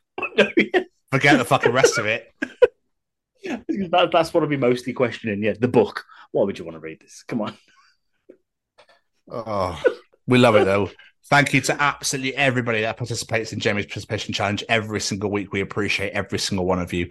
And if you enjoy Jamie's Participation Challenge, Tom's Journal, Callum's Treachings, the show, and the wonderful interview that we have on the weekly basis, then you can find the other 87 editions of the Chronicles of Podcast wherever you get your podcasts from. Whether that be Spotify, Google Podcasts, Apple Podcasts, Good Pods, Audible, Amazon. You can find us absolutely anywhere. Just get out there and go and find him. I don't know what Jamie's doing. Just ignore him, guys and girls. Just ignore him.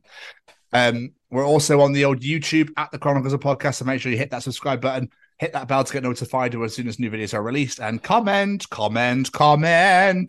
We would massively appreciate it. You can find on YouTube all of our interviews are on there.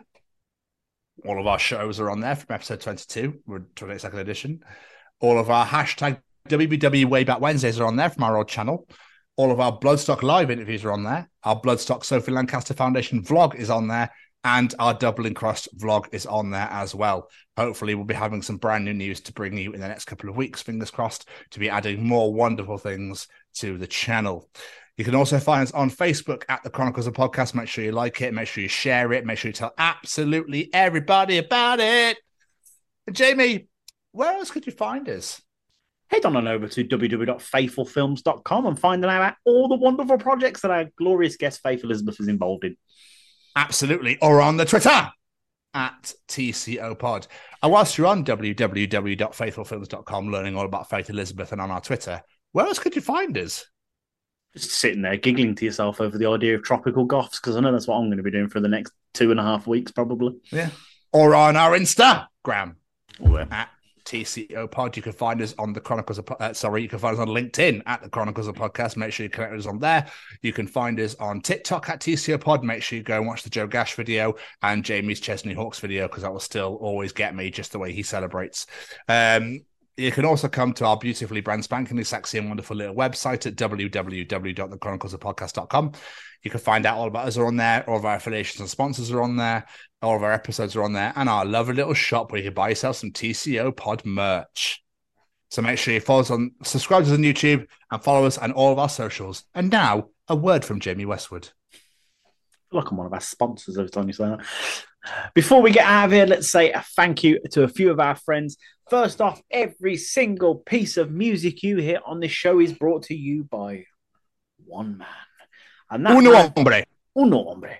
And that man is singer-songwriter Matt Roberts. We can't thank Matt enough for all of his fantastic music that he gives to us. It means the absolute world, sir. But go check out Matt on all the social medias at Matt Roberts Music. Go check out his latest album, Light of Day, on Spotify. And go follow him on Spotify. Go follow him on YouTube. Go do all those wonderful social media bits and send him all of your love.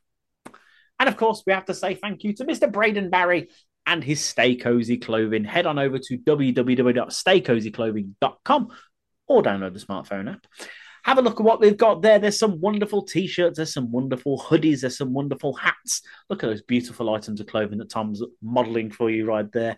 If you see anything you like, put them into your basket. Add that discount code, The Chronicles, at checkout and get yourself 10% off your order. And of course, don't forget to check out the latest drop. Some beautiful new hoodies and those mugs. Those mugs are glorious. You need them all.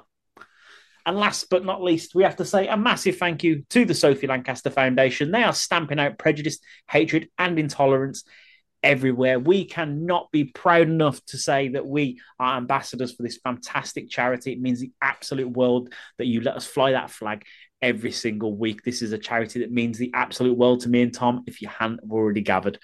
But It's 2023. Why are we still letting people be judged and treated differently because of the clothing they wear, their music they listen to, and just wanting to live their life? It is approaching festival season. And what you are going to find is fields and fields of people that live their life how they want to. When there's that many people, surely it's not a minority anymore, people. So how about we get with the times and we treat people exactly how they deserve to be treated, like human beings. So please head on over to www.sophielancasterfoundation.com. Find out what you can do to bring an end to this. And while you're there, head on over to the store. There are some fantastic items on there. New hoodies, new t-shirts. They've dropped a new hoodie and a new beanie hat the other day that look absolutely beautiful, and I need to get my hands on them. So please head on over there, support the charity in any way you can, and we can't wait to see you all festival season. And last but not least, a massive thank you to this handsome devil sat right there. And a massive thank you to Jamie. I concur. A massive thank you again to Faith. Thank you so much for coming on the show. Like I said, I hope you're living it up in Ibiza and having the best time ever while you're out there. And thank you so much for being an absolutely wonderful guest on our show. Jamie, another absolutely unbelievable episode, sir. Oh, yes, indeed. 88. It's going to be great. And as for this week, we're going to see you all next week for the Chronicles of Alan Hudson. Goodbye, everybody. Bye.